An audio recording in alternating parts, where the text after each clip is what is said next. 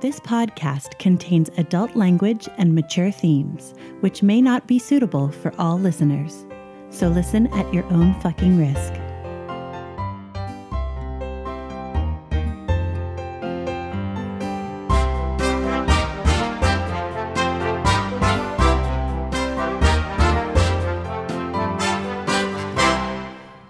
Welcome to Essential NPCs, the podcast where we sample some of the best And possibly some of the worst. tabletop RPGs. I'm Tommy. And I'm Addie. And you're listening to Series 2, Episode 20, Must Come Down. Dun, dun, dun. The finale! Yay! This is it. This is going to be the end of Series 2. We're not going to do words with the GM, anything like that. We're just going to have a couple really quick announcements regarding the end of the series and the beginning of Series 3. So to that end... So the very first thing is how it's going to go. There is not going to be a new episode next week, but there will be the bloops. Bloops.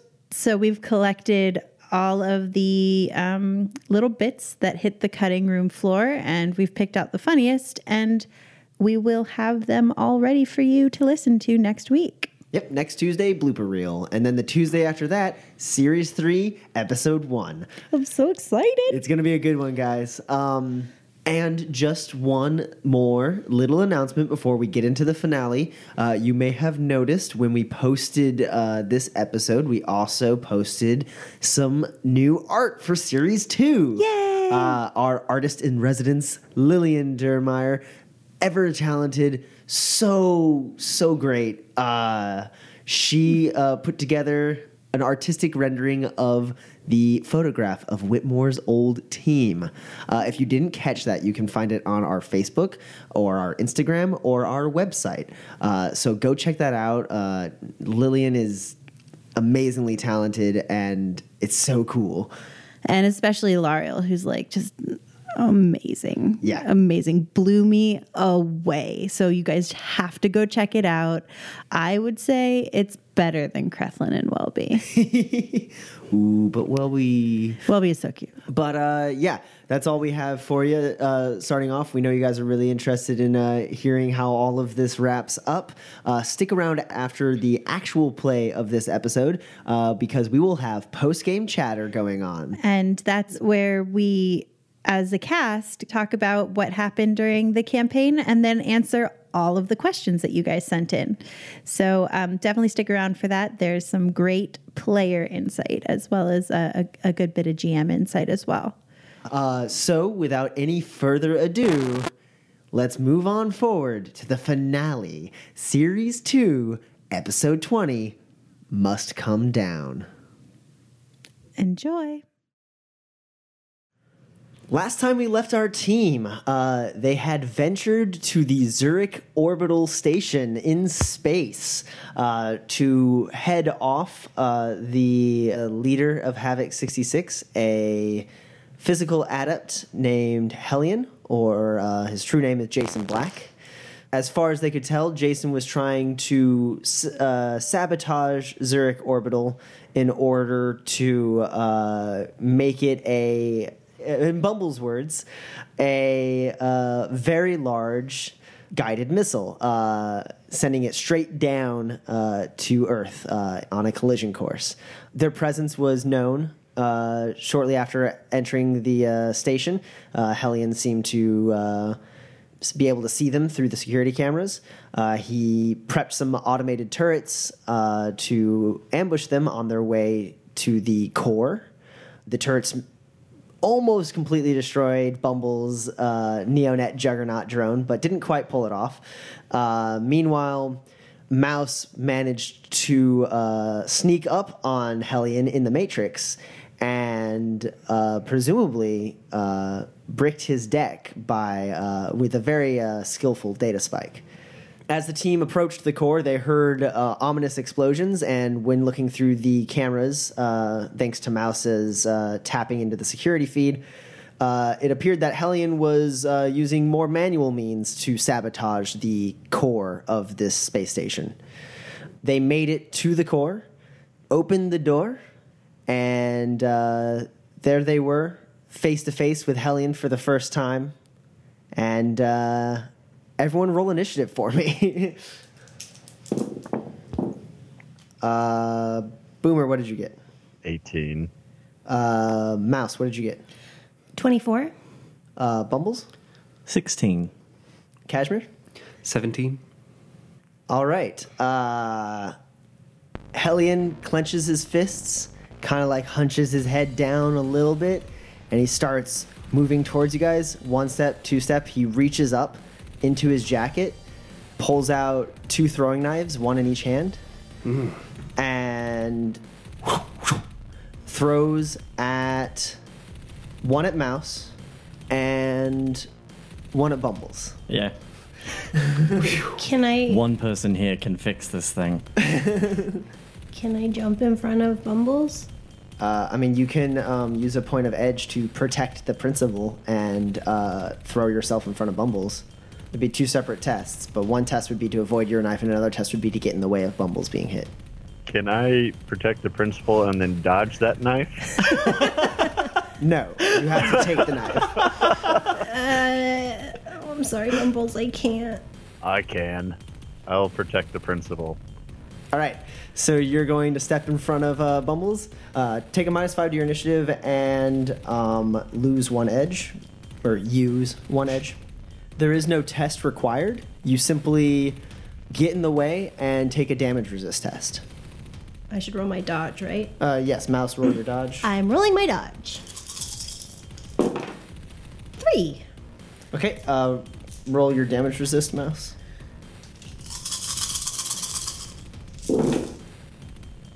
6. Okay. Mouse, you take 6 stun damage. Boomer, what did you get? 10. Boomer, you take 3 stun damage. As both of the knives, Mouse, it kind of lodges itself like right at the corner of your cybernetic arm and your flesh. But it like your armor manages to like slow it down enough that like it just kind of like scrapes in there and doesn't actually like draw any real blood. It's just kind of lodged in there. And Boomer, it hits you in your thigh, but your armored clothing manages to like kind of like just like catch it and hold it in place.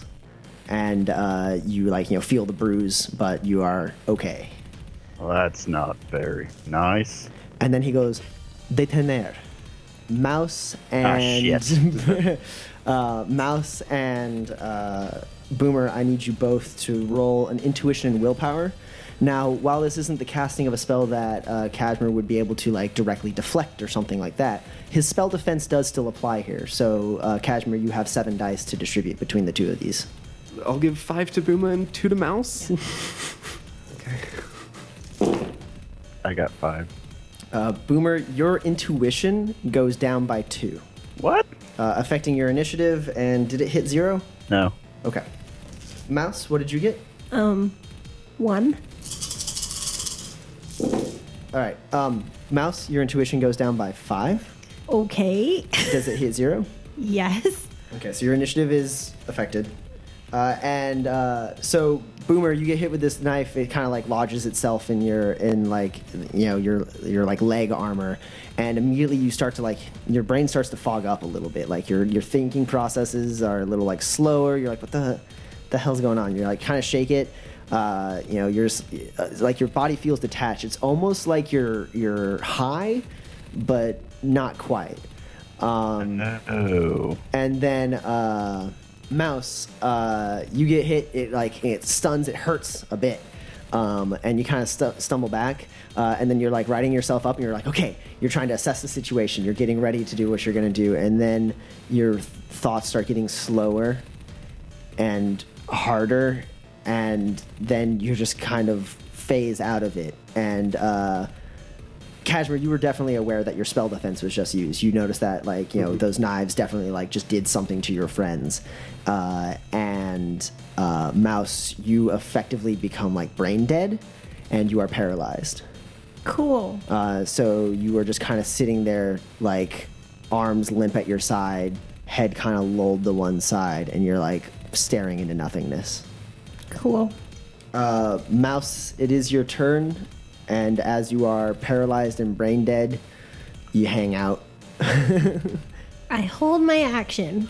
Oh God, what happened to Mouse? Is she dead? Boomer, you're up. Whoa, man. You're not. It's not like that. It's more. Uh-oh. It's more like you're having trouble thinking clearly. Think well, like in that case. think sleep deprivation. Think no. drunk or high or whatever. It's not like the fun parts of being high. It is like the clouded inhibitions and judgment and just altogether like thinking through things is very difficult right now. What do you do? I pull the knife out of my leg and throw to the side. Clink, clink, So clink. that's how we're gonna play, huh? I throw my rifle to the side. Oh no. I'm gonna go tackle him. All right. Are you going for a clinch? I'm not even going knife for a knife, just a tackle. All right. So Boomer, roll that gymnastics test for me. You know what? Fuck it. I'm gonna burn a point of edge to reroll. All right. Well, 5. 5 hits. So, Boomer, you start moving forward.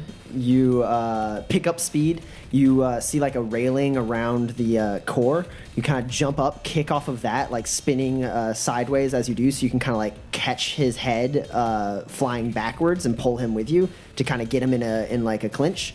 And as you do that, he ducks down and leaps forward with insane speed going underneath you. Your hand doesn't quite grasp air as much as it like catches onto his helmet. And when you land, you think you have him, and you look down, you realize you're holding his helmet. And you look forward, and before you, now you guys have seen a photograph of Jason when he was about 16. He's about twice as old now, but like he still like has like the same strong set jaw. However, his hair seems to be gone for the most part. It's like wispy, like thin bits of hair left. His skin is pallid and gray. There's all these grotesque greenish purplish veins just pulsing out of his skin on his face. His eyes are glowing a weird like yellowish green color. Not like glowing, but like they've like been like, it's like super jaundice. Like his eyes are like insanely like just like fucked up, and like his irises have gone green. Like a very, very vibrant green that he didn't have in the photograph you saw before. His lips are cracked and dry. For someone who is as physically capable as he is, you suddenly realize that he is like a shell. Like he's gaunt. He still has that jaw, and it's more pronounced because like his skin is like super tight on like his face. And he turns and looks at you with like a snarl, Boomer. God, I should not have fucked that spirit. You're an ugly fragger, you know that? That means something coming from an Oni. Kashmir, it's your turn. Okay, well, does Mouse's condition seem dispellable? Yes, you can identify this as some sort of sustained spell that is affecting Mouse. You can just feel the mana like pulsing next to you that like is very prominent in an area that is so devoid of mana. You can just like feel the presence of magic. You don't even have to actually perceive to really do it. Right. I'm gonna try to dispel Okay. Mouse. Sure. You are working at a -6. Well, that's 4 hits. Okay. You turn and you see Mouse very obviously affected by some sort of spell. You reach forward with the hand that has the beaded bracelet that is the counterspelling focus, right? Mm-hmm. Yeah. And you kind of channel some magic. You struggle really hard to find like a wisp of like mana, and you like try and strengthen it into your focus, and you push forward some negation magic, and it seems to have done a great deal to lessen the hold this thing has on Mouse, but she still appears brain dead and affected by it fully for now. Okay. but you feel like you made like a significant like strip away on the strength of this spell. Great. I get behind the doorway. Fair. Bumbles, you're up. All right. So the Juggernaut's a bit behind us, but its gun can shoot a far away. It doesn't have any line of sight. Doesn't have no line of sight at all. No. It's like a winding hallway. You can hear it like way off in the distance. Shit. So he's still part of the swarm, though, right? For you to operate with the swarm, you have to temporarily remove him from it. Okay. I guess I will do that. Okay. And then he gets the full package. All right. Careful with your The Noisquitos start blaring light and sound at him. Sure. The Rotojones just circled above him just fire down Okay. the Ares Alphas. Sure. And I smack down him. So you're burning your only point of edge to get 4 net hits. Yes. Oh, does your like little gun drone also? The gun drone also is just... Okay. Not. One I can second. permanently burn it. He just made Mouse brain dead. He dodged Boomer. Kashmir's not going to run up and kill him. Fair. I need to make him dead. So, you give Hellion the full package. You kick on the Noisquitos. They start blaring. This affects everyone. They're just loud. Like you thought the sirens like on the space station were loud. Before I do, I'll reach into the toolkit at my side and pull out the welding goggles. Because it's rather bright in here already. Yes. And then the Noisquitos kick on these loud, just like ear-splitting, screeching horns that just like immediately like pierce everyone's ears, and at the same time just start like alternating strobe lights in like a very disorienting fashion as they circle around Hellion. Boomer, you kind of duck down and you're like, crikey! And Hellion, helmetless, you see his face like scrunch up and he like grabs his ears and he like looks up, sees those drones. He also sees the roto drones like starting to like swarm around him. And now since you burnt a point of edge, permanently removing it from your character sheet, you automatically are getting 4 net hits on his attempted dodge against this attack. So the roto drones open fire. Hellion attempts to dodge, but he's so disoriented he kind of just like bumps into Boomer, rolls over to the side, bumps against the railing nearby the core, and then he like starts moving forward again to like try and like run for like any kind of cover that's not like Boomer or a railing. And in that moment of like disorientation, like stumbling around, your drones had time to like lock in and just go and start shooting. They start tearing through. You see bullets passing through his armor and his like piercing his shoulder, all from a downward angle, just driving bullets into him. He stumbles forward, falls over, rolls onto his back, gets shot a couple more times in the leg, and then is laying there bullet-ridden, but still conscious and breathing and shouting angrily at you. Now, fuck it, yeah. I pulled the knife out of Mouse's shoulder Okay. and I huck it at him. Roll thrown weapons.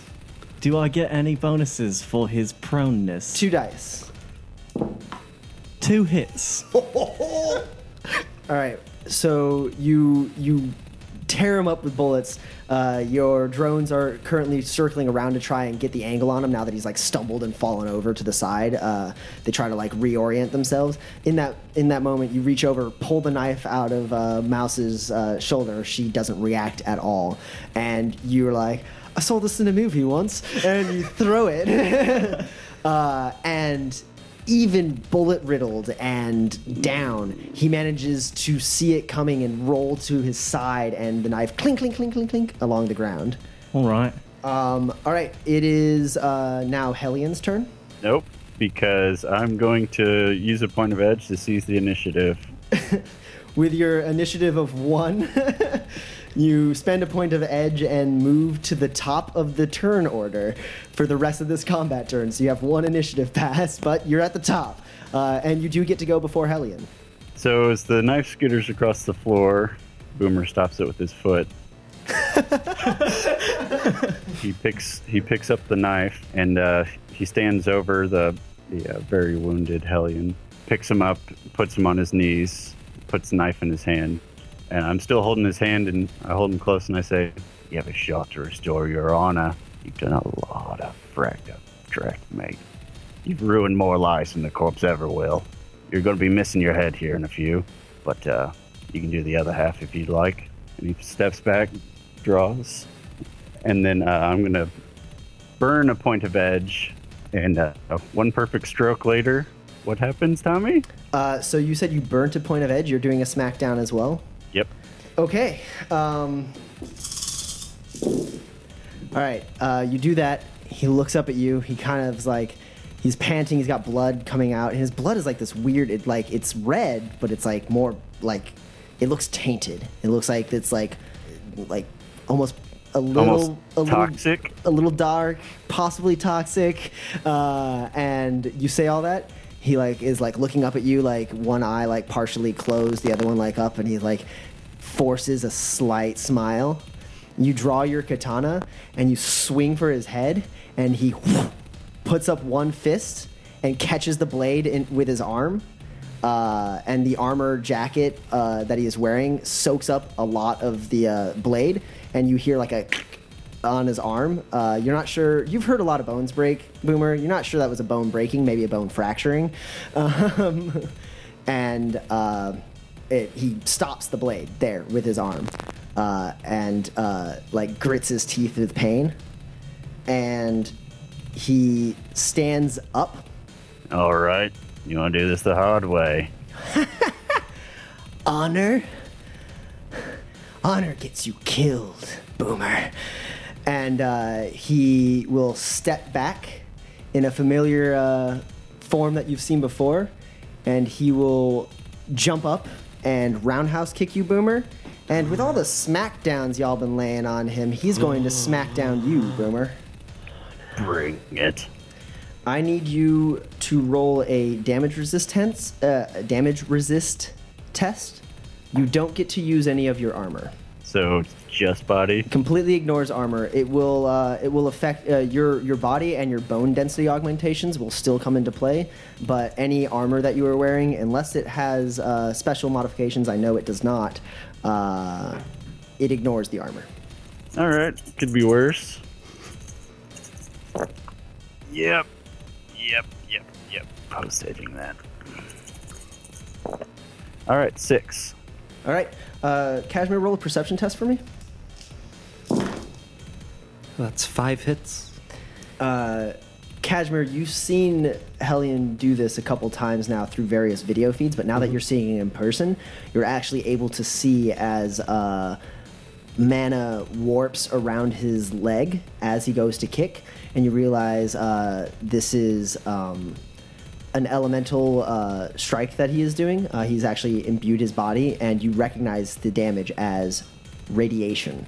You realize as he warps radiation around his leg, and it's spinning towards Boomer, and your eyes go wide because it's fragging radiation, man. Yeah. And Boomer, it clocks you clean in the face.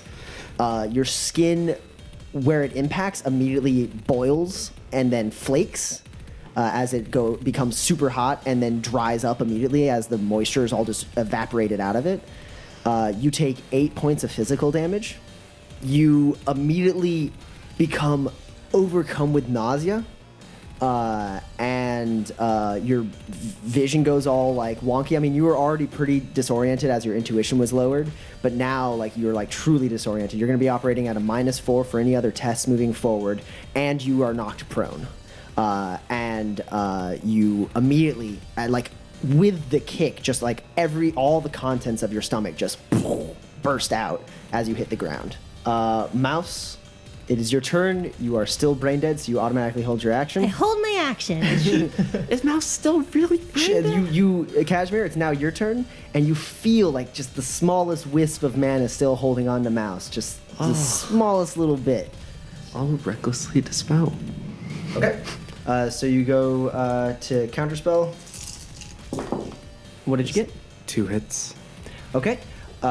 You reach over. You're still kind of looking at Hellion, trying to like plan your next move, and you recklessly channel energy into your focus and push some negation magic towards Mouse. You're just like snap out of it, and you feel the hold of the spell break. And now you need to resist drain as if you cast it. Because you were a spellcaster, or since you counterspelled recklessly, homebrew rule, you have to soak up 8 drain damage. I got 1 hit. All right, you take 7 stun damage as the backlash of Hellion's magic just works its way up your arm and like strikes you, and then disconcertingly, it hurts, but like it feels familiar. You don't know how or why, but just something about this magic Because it doesn't feel foreign. It's the same type of magic I've now sort of got, I'm guessing. And that was one simple action since you did it recklessly. What do you want to do now? Does using a stim patch count as like a simple action? Ugh. Bumbles, are you standing next to me? I'm still in the doorway. So yes. I turn to Bumbles and I say, there's stim patches in this pocket. Got it. And then I turn and I fire a lightning bolt. Okay, shooting a lightning bolt at... Force 7. That's 3 hits. Wahoo. So as you're channeling this lightning ball recklessly with your other hand, as your one hand is pointed at Mouse, you take the energy that had just racked through you, that seemed familiar from counterspelling Mouse, and you re-channel it into your other arm, somehow able to harness this type of magic, and you realize like you're stronger in this category than you used to be, and you get +2 on your combat spell attacks. You now learn that you have a +2 for spells, preparations, and rituals in the combat category. So roll 2 more dice. That's sick. That's 1 more hit. 1 more hit, so that's 4 hits. And after roundhouse kicking Boomer, though the form was spot on for Hellion, the landing of it was like not perfect, and he like kind of like stumbles and bumps into like a console because like he's feeling it. Like when he stumbles, you just see like gushes of like this like gooey, gross, like too thick of blood like globbing out of him as he like tries to steady himself. And then he turns towards you guys, and he sees you pushing the lightning bolt out of your hand, and he like takes like 1 step back as if it's going to help him, and you just shoot this bolt of lightning that like arcs its way like upward, kind of pulled towards the core a little bit, and just by like the sheer amount of energy that the core is outputting, and then curves back around and finds its mark, hitting Hellion, pushing him against the console that he just bumped into, which sparks and fries as he's pressed up against it, and he just like jolts for a few seconds, and then you see the lightning coursing its way around his body and everything, and then like his eyes like pop, and he drops down dead. Well, I'm a little shocked that worked. And I bring the whole room down. Everyone hates it. I've got no time to worry about puns because I've got to now save a space station. And Mouse, you are finally brought back. It's almost like you blacked out, but you have like faint memories of seeing what just happened. And you snap out of it and you realize you missed the fight. I slowly get up. Oh, not bad for an old man. Just wait to... Wait, what? Do I hear Mouse like get up a blink or like? Yeah, I mean you know that you successfully counterspelled. Okay. You look over and she's. I turn and Mouse, are you okay? Yes? Oh, that's so good. How good is Doc? How good is Doc? Yes, I may have a spiritually transmitted disease. I don't think he's that good. Oh, frag. Kashmir, definitely roll to resist the stun of that spell. Come on, baby. That's 2 hits. 2 hits, so you take 3 stun damage, 4 stun damage. Oh no, you take 4 stun damage. 4? Yeah. Retconning all that, I pass out. No, you say that. You say that to Mouse. You go, Mouse, are you all right? And then like all this The happens. adrenaline's still running. Yeah, the adrenaline's still running. You actually, not only is the adrenaline running, there's something about fighting that you like now. Oof. This is gonna be It was weird. like, it was really thrilling to channel that energy at that guy. And like, you just like, you're actually, there's a small part of you that is disappointed that there's not more people to fight. And you see that, and then you're like, Mouse says she's okay, and you kind of blink out of that like kind of haze, and you're like, hey, oh no, and you just boom, fall over unconscious. Right, this is all great. We're still crashing. Evacuate immediately. Critical overload. Can I, we don't have a lot of time. Can I, like, beautiful mind, find what's wrong here and fix it? Can I, hardware test to see if there's any way to vent it so we don't explode or something? Mouse roll. You guys are just observing the damage right now. I'm trying to figure out how to fix it. Yeah. Right, that's what I'm saying. Yeah, you're I'm assessing. assessing the situation. Bumbles, either roll hardware, aeronautic mechanic, or industrial mechanic. All right. Am I getting assisted by Mouse? Yeah, Mouse is going to roll her hardware. Mouse, how many hits did you get? 8. Okay. Bumbles take 4. It's only so helpful in this situation. That's 6 hits on aeronautics mechanic. Bumbles, you look around and you realize, like, Hellion was definitely like pulling what a lot of random components off the wall, but it's actually seemed somewhat deliberate. And you start to like piece together the damage he's done to the room around. And you realize that given, and you like kind of look underneath the core and you realize he like detonated a small explosive device on a certain component underneath the core that is like making it like overheat and stuff. You realize, like, with all the other things he's done to the room, that should the core overheat, it will channel its blast in a direction that will propel the space station straight down. Okay.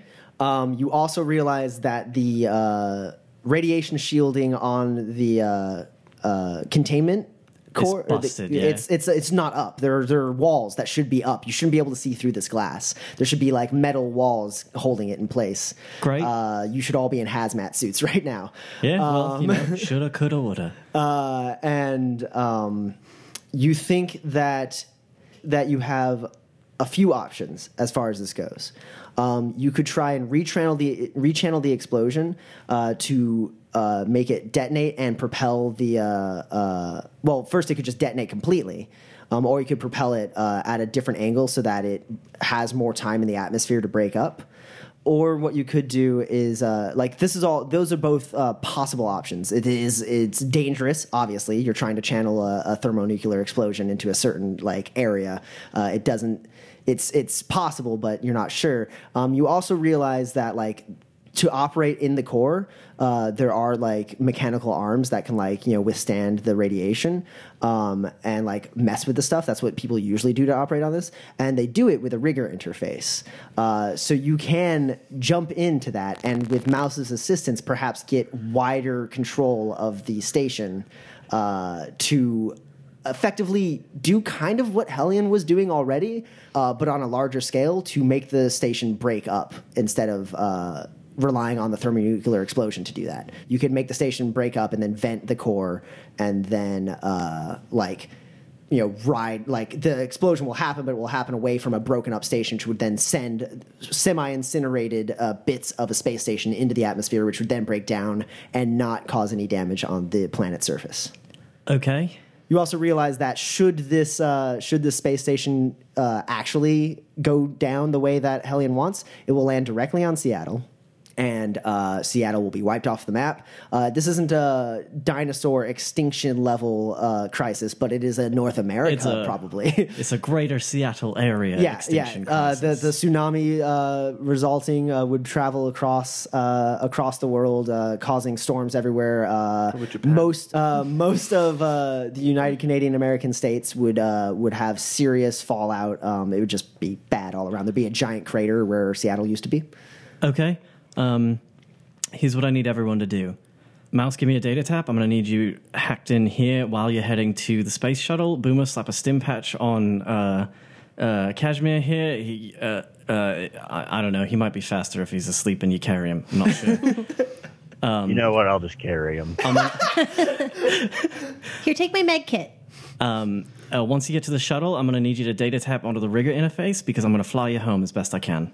No. You idiot. Can't you do it from the shuttle? Can I rigger interface from the shuttle?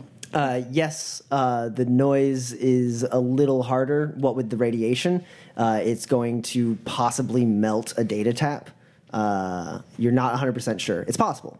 All of these options are possible. The most surefire bet is for you to directly rigger Wrath of Khan this shit.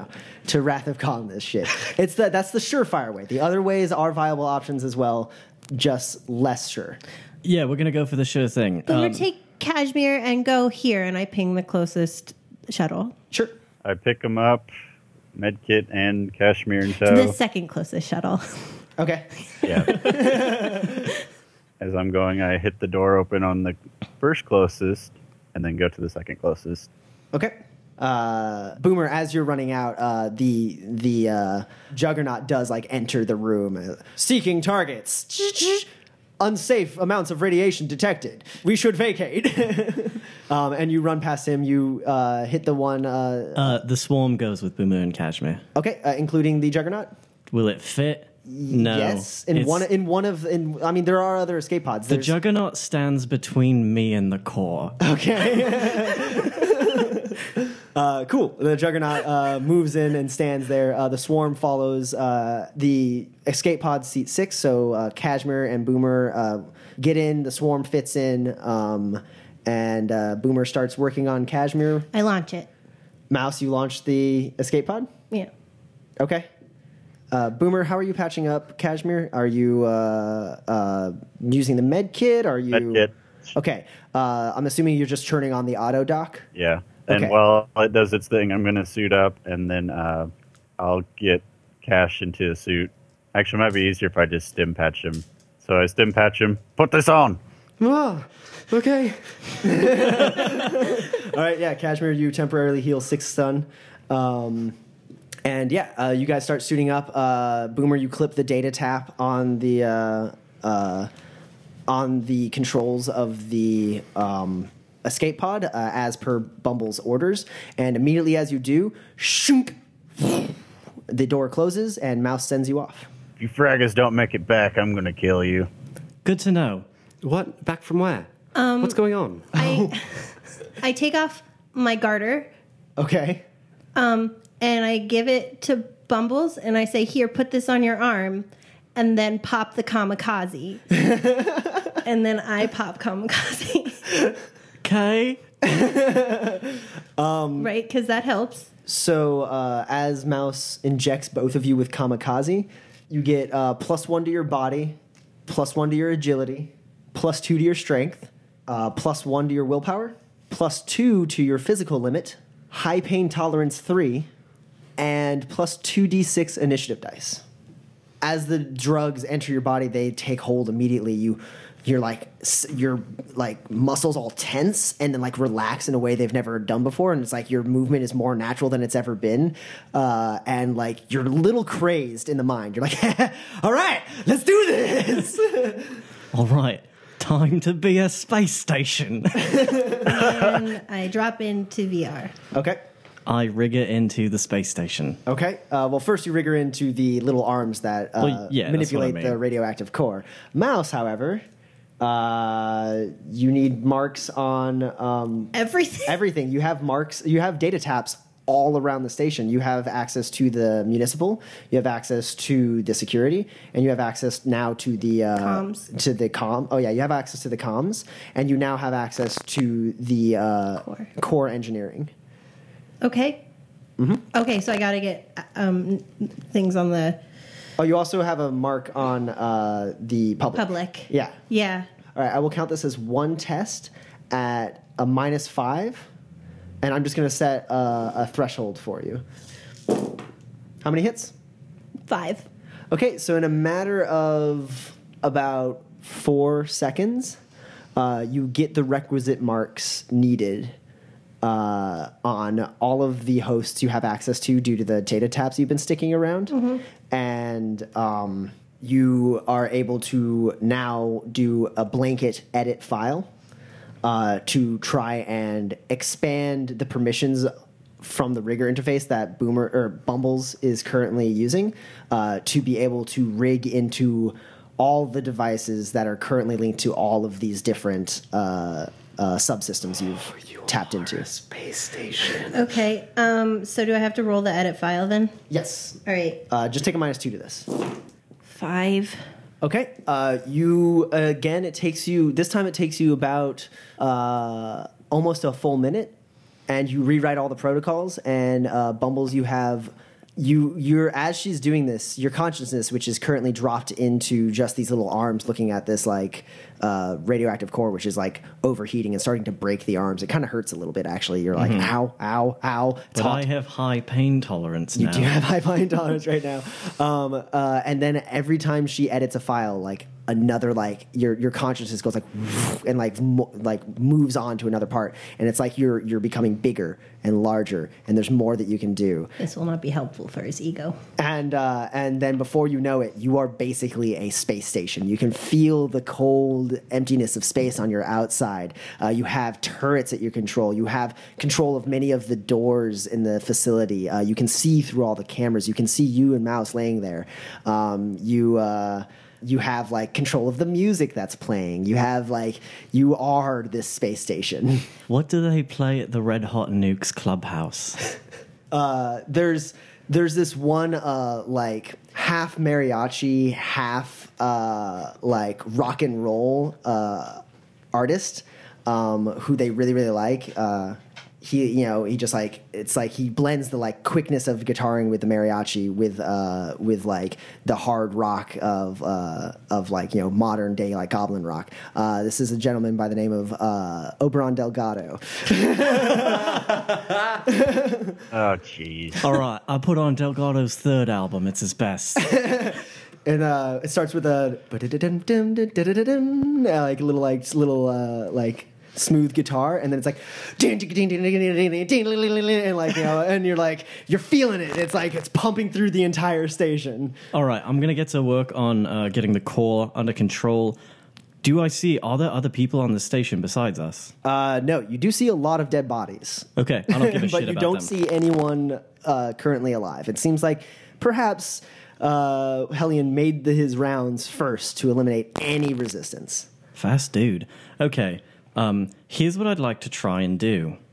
I'm gonna seal off the path from us to the escape pod. Okay.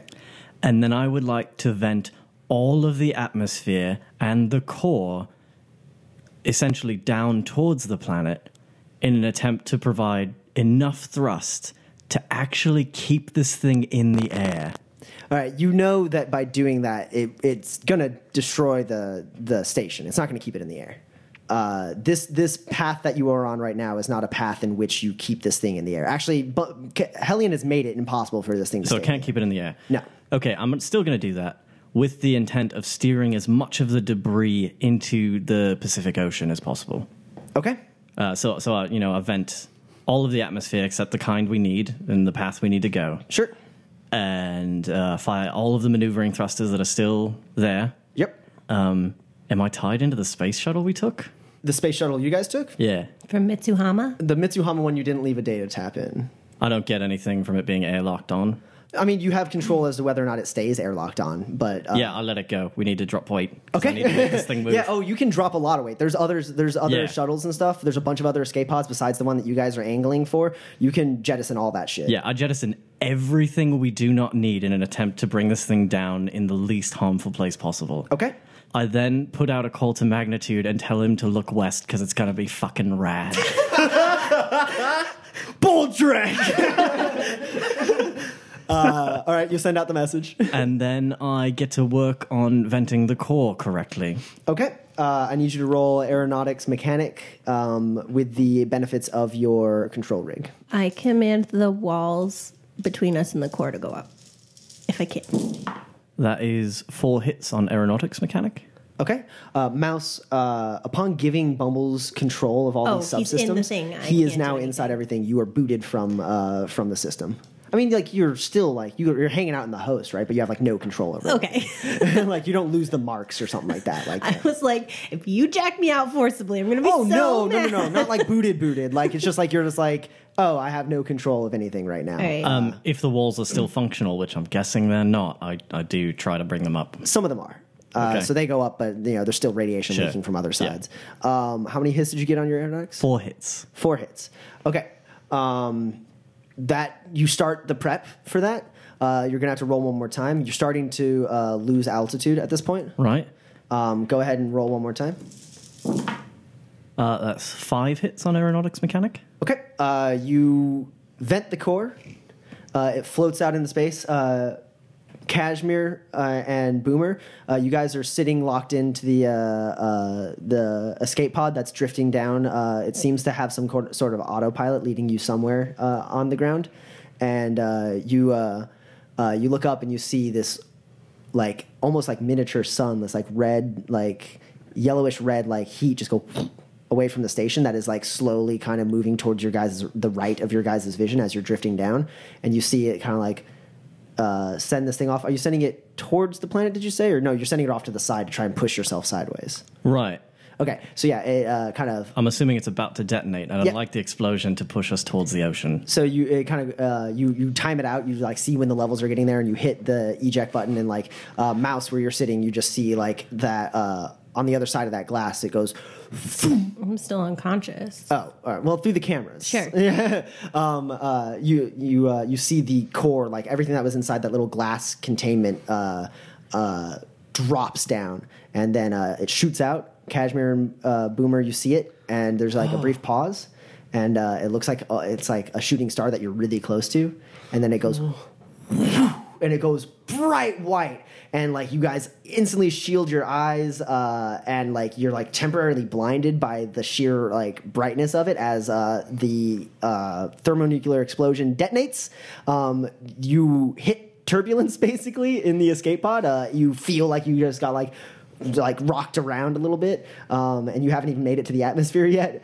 And on the station, your bodies both like get pushed off to the side, like caught taut by your guys' different by Mouse's data jack cord and by Bumble's control rig cord. You both like just like get like pushed to the side, and it detonates, and it like cooks half of the station, and the station starts like moving more quickly towards the surface at an angle. What are you doing, Bumbles? You're trying to steer? Yeah, I'm doing everything I can to steer us towards the Pacific Ocean. Try like a shallow. Yeah, I want Shallow. to. If we can skip across the atmosphere a few times, that's ideal. So you start going down, and you're doing what you had planned on doing, which is kind of what Hellion was doing, but using the explosions of different areas on the ship to like move you away from Seattle. I'm venting the atmosphere from various holds. Yeah. In time to course correct. Right. And like you're like overloading systems, and they're blowing up, which like, you know, like tilts the space station just slightly one way. The botanical garden is up in flames at this point. So can I, now that the core's not there, can I data tap it for him? Can he use a data tap for rigor interfacing? Yes, you can. However, there's another problem with the core being invented. There are cracks in the glass. There's cracks in the glass, and the cracks go.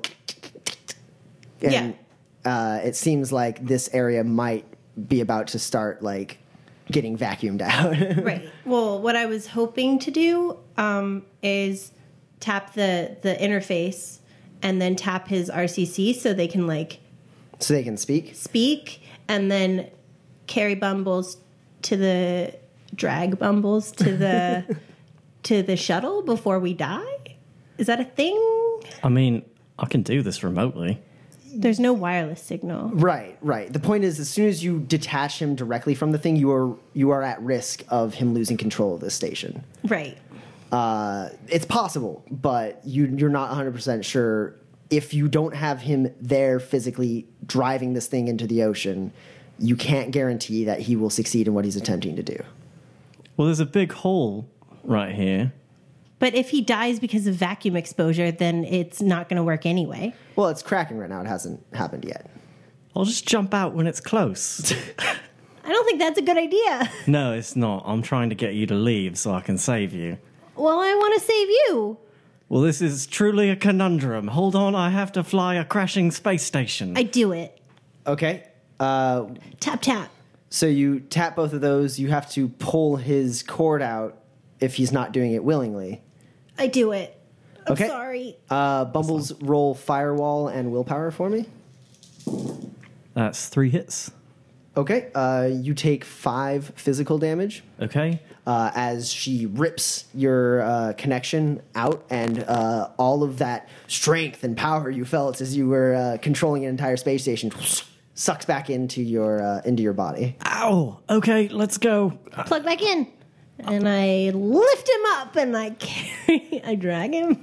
I have my arm. Yeah. No, this is more than just your arm. Yeah, this is your whole body. Shit. I mean, I can do this remotely. So run. Yeah, Yeah. I start running. We run. And as I'm running, I'm just like, Moving stuff in the AR. yeah. All right. I need you both to roll a running test. That's 1 hit for Bumbles. 1 hit for Mouse. Okay, you guys start running. You're running as fast as you can. Bumbles, I need you to roll 2 more aeronautic mechanics for me. Okay. That's 5 hits on the first one Cool. and 3 hits on the second. Okay. 4 hits, 4 hits. Okay. Roll 1 more for me at a -2. That's 4 hits. Okay. So you're sprinting and closing things behind you and everything, and continuing to vent certain areas, and you get to the escape pod. Okay. Right about when you get there, you start to feel your signal with the data jack starting to like fade just slightly. Sure. It's like it's still possible, but like you do have a sinking feeling that maybe if you leave the station, you might not be able to steer it the final ways in. Okay. Don't worry, I'm very good at this. And I get in the escape pod, basically ready to eject at the last possible moment. Okay. At this point, you guys hit the atmosphere. Don't worry, I've done this dozens of times in simulations. Okay. It's a good thing she can't tell when I'm lying. The station breaks across the atmosphere. Parts start breaking and breaking and breaking. I send one more call to Magnitude. I just say, hey, I don't know what you got in there, but I might need you to actually shoot this down for the last bit, if you can. You hit the atmosphere, and at this point, you start finalizing your plan. You're detonating certain parts of the station entirely, so it starts to break. Yeah, and once I'm in the escape pod, I'd rig her back in. Yeah. You start like blowing up parts of the station, like leading inwards, and so they start like breaking off. Boomer and Kashmir, you guys have made it through the atmosphere at this point, and you can see like way off in the distance, like the entry point of the space station. Do I have any control over their shuttle? If you want to. Yeah, I'm just gonna land it maybe not at Mitsuhama Spaceport, where it's probably programmed to automatically go. You actually look, and it's programmed to go to the corporate court headquarters in Washington, D.C. No. It's going to land in Redmond. Okay. Somewhere? I'm going to land it in the nearest scrap heap to Doc's clinic. The nearest scrap heap to Doc's clinic would be where the Red Hawk Nukes do their initiation. It's just a bunch of empty warehouses. You're familiar with the place. Great. Boomer can find your way to Doc's from where you're going. Good luck. I have to fly a dying space station again. Bye. Wait, Boomer, what's going on? Where are they? Did they escape? Probably. Probably. The space station starts breaking up. As you guys hit the atmosphere, the shaking of the station, detonating in certain areas and shattering, shakes the pod, and the hold that the pod has on the station, those mechanisms that are like holding it against the station, start to break. Okay. And the pod is like starting to detach itself slightly. You still have an air seal with the station, but it looks like the pod's about to break off. Okay. Should we launch? I think we should launch. We should launch. Launch. I'm going to do the last possible thing I can to get the station into the ocean, and then we're going to launch the space shuttle we're on. Okay. The escape pod, I guess. So you detonate the final like areas that you can find, like that you can overheat and blow, and then you detach and you start plummeting real fast. Yeah, these are made for space more than here. You didn't detach in space, so you didn't have a time to like control your orbit into the atmosphere. So you hit the atmosphere at the full speed of the space station. Have I lost my connection to the space station at this point? Not at this moment. Why? What are you going to do? Okay, I'm going to pop out of being rigged into the space station, and I'm going to remotely fly the space station while I remotely fly the space shuttle. Okay. Roll pilot aerospace for me. That's no hits on pilot aerospace? All right, and you have no edge to speak of. No, I used it to kill a madman. So you guys go plummeting down. Do I see the pod eject? Yeah, you guys are entering at relatively in the same area as they are. I see them eject. I have an idea.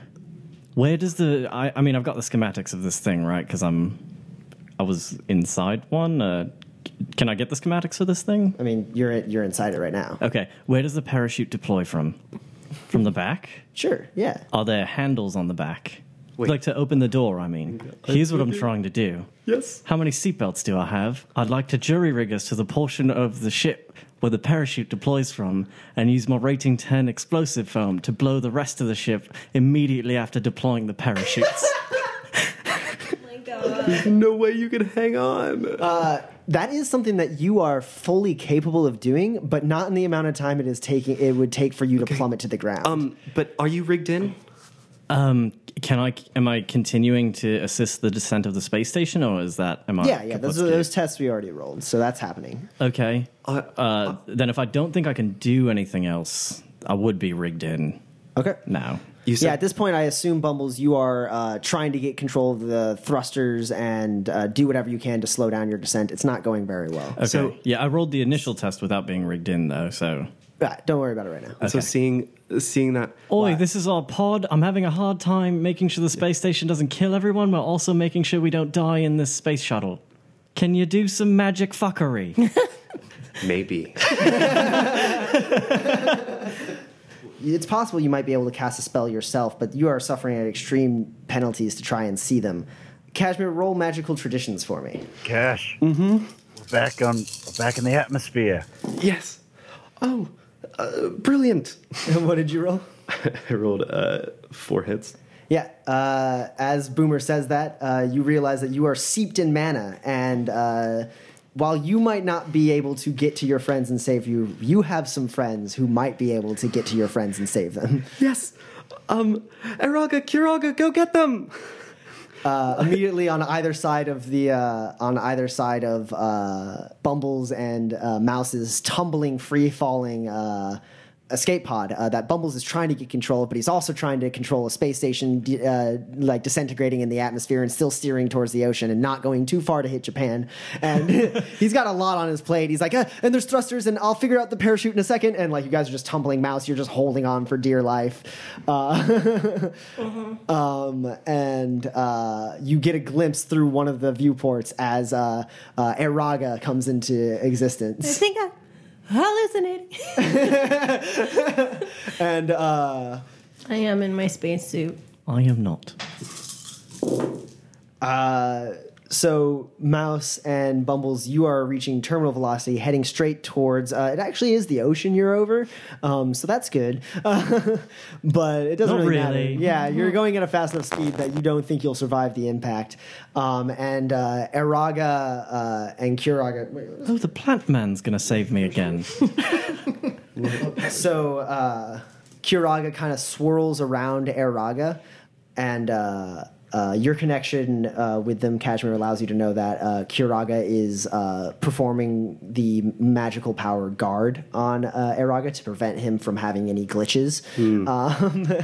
And then Eraga kind of like spreads its wings and like flies backwards, like underneath the plummeting escape pod, and opens up its beak, and like this torrent of wind starts to like swirl in front of him, and like the escape pod hits this pocket of wind and starts losing speed a little bit, and then he does it again and it loses a little more speed, and then slowly like he's staying underneath it and starting to guide it sideways instead of like straight, like keeping it straight down, and he slowly like guides you guys towards the ocean. And that's when Bumbles, you realize like, oh, there's like flotation devices, and you engage those, and there's like these little flotation devices land you on the water. It's a heavy landing, and you guys get jolted around. But with Eraga's help, using his movement power, he's able to slow you down enough that like you don't fully submerge, and like you hit.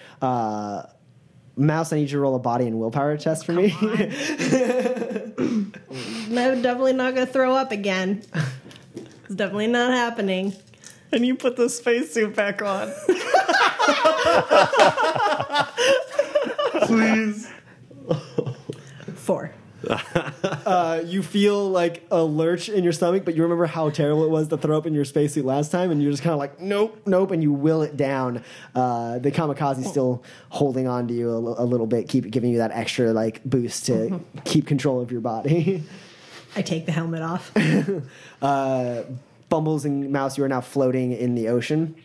All right, I pop the hatch to find the space station and continue guiding it in if I still can. At this point, you've lost connection with it. Okay. Everything you've done I pop the hatch to watch the space station as it crashes because it's gonna be fucking rad. The space station is falling. It's broken into 4 different pieces, and those pieces break into 4 more different pieces, and as it finishes passing through the atmosphere, it is in several large chunks, but not that large. And they start hitting the water.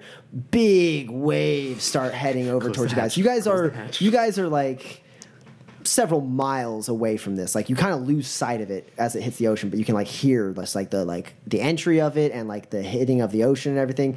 But it seems like it's broken up enough that it's not going to cause like a massive tsunami. And there's like a little bit of a delay before you guys start getting hit with these like kind of larger waves. Kashmir and Boomer, you guys have lost sight of this mostly as you are quickly descending towards the ground, not the ocean, and you drift down, and after like a minute or two, you start to realize you're over Seattle, and then a few more minutes pass, and then you are over Redmond, and then another minute passes, and you come to touch down gently in the middle of a place that you recognize, Boomer, as where the Red Hawk Nukes performed their initiation process. And you land there, the hatch pops itself open, and you stand up and you hear the roaring engines of motorcycles and a lot of, woo, yeah! And you stand out, Boomer, and you see that you are surrounded by Red Hot Nukes who followed the trajectory of this escape pod. I yell out, "Did you friggin' see that?" Woo! I help Cash up, and I climb down, take my suit off. I'm going to go ahead and call Bryn. I'm going to just lie down for a bit, I think. I pat him on his head. Yeah, the spirits do dissipate, and then a few seconds later reappear next to Kashmir. Also, how close to shore are we? Is it not close? You don't see the shore. Oh, okay. We're in the middle of the Pacific Ocean right now. This is great. I think Do you I have might... pilot watercraft? Yes. Yeah, you guys, Mouse, Bumbles, you look around, you don't see the shore anywhere. You're kind of sure where you are, and where you are is in like the middle of the ocean. That was the only place that you could create these sizes of impact and not have it like become a city destroying wave. Bryn picks up. Hi. Hello. You're alive. I'm here too. Oh, you're where's Kashmir, Boomer? I think Redmond. They're in Redmond. Everything is fine. I think we're in the middle of the Pacific Ocean. I don't Can you bring a helicopter, please? or something. Maybe an aircraft carrier. Or a boat? Just Or a submarine? I think I can get my hands on something. Yeah, I'll get back in touch with you guys. Send me your coordinates. I do. You go to send the coordinates, and the Matrix is currently offline. But I'm sat linked to Spot. So you are, yes, that's right. So you, Mouse, you attempt to send the coordinates. You realize the Matrix is currently offline. Spot starts driving towards the ocean. Bumbles, you do, you're able to like relay through Spot your coordinates because Spot is attached to a satellite up top. There's still satellites operative. It's just like the Google search you tried to do for where am I did not work. Sure. Many of the Matrix, you investigate the Matrix protocols and you realize that like a lot of like the mundane, like normal day-to-day functions of the Matrix are currently malfunctioning. Mm-hmm. And Kashmir and Boomer, you guys are being like cheered by the Red Hot Nukes. They offer to give you a ride wherever you want. Doc's Clinic. So they start driving you towards Doc's clinic, and Doc's not there, and it's locked up. Somewhere else. Well, all the stuff is still there. Just maybe Doc isn't. Well, first things first, and he gently touches the radiation. I need a fucking burger. Let's, if you could just quickly auto-pick this, and then we can go in here, and then we can get a burger and some beer, some good beer. But first, you should get healed, because that looks disgusting. I'm going to pass out. All right, so... Sorry, Doc. I auto-pick the door. Yeah, Boomer, you managed to unlock the door, step on in, bid adieu to the Red Hot Nukes who are still like cheering. Magnitude on the way was like, I don't care what I said before, you're a full-fledged Red Hot Nuke now. Oh, and am I a partial Red Hot Nuke? Yeah, we'll talk about that. We'll meet back up in that field where I picked you guys up. Oh, fun. Is it like a picnic or something? Yeah, something like that. It's basically a picnic. Awesome. That handshake looks really cool. And you guys get in and you start getting worked on by the automated aspects of Doc's clinic. They start patching you up. A few hours pass. They're resting up in Doc's clinic. So, Cash, looks like we all made it out alive, huh? Wow, yes, we certainly did. Goodness. You were worried all this time. You weren't cut out for that. You know how many people, fragging runners, have been up into space and came back alive? Are we still technically runners? And over the DNI, Yeah. we're global heroes. Oh, It's very boring out here on the sea. Yeah, I was thinking we might be terrorists now. I'm thinking we're probably all terrorists. Well, the point is, you were a little down before, and I think you don't need to feel that way anymore. Thanks, Boomer. I appreciate it. I've been having some weird dreams that have been telling me otherwise. And then a glowy-eyed guy who told me not to trust those dreams, and then a dream that was much more complicated than either of those events. But thank you. I respect the hell out of you, Cash. You're a real friend. Oh, you're a real friend too, Boomer. A few hours pass. You have to put your paper hat on. It's to protect from the sun. Okay. Just keep it on. I know you don't like it. No, it's fine. What if I, just turn it a little bit like this? and suddenly that paper hat looks great on Bumbles. It's very jaunty. Yeah. If anyone can pull off a paper hat, it is Bumbles. And I like roll up my sleeves and like loosen my tie a little and Yeah. do shipwreck chic.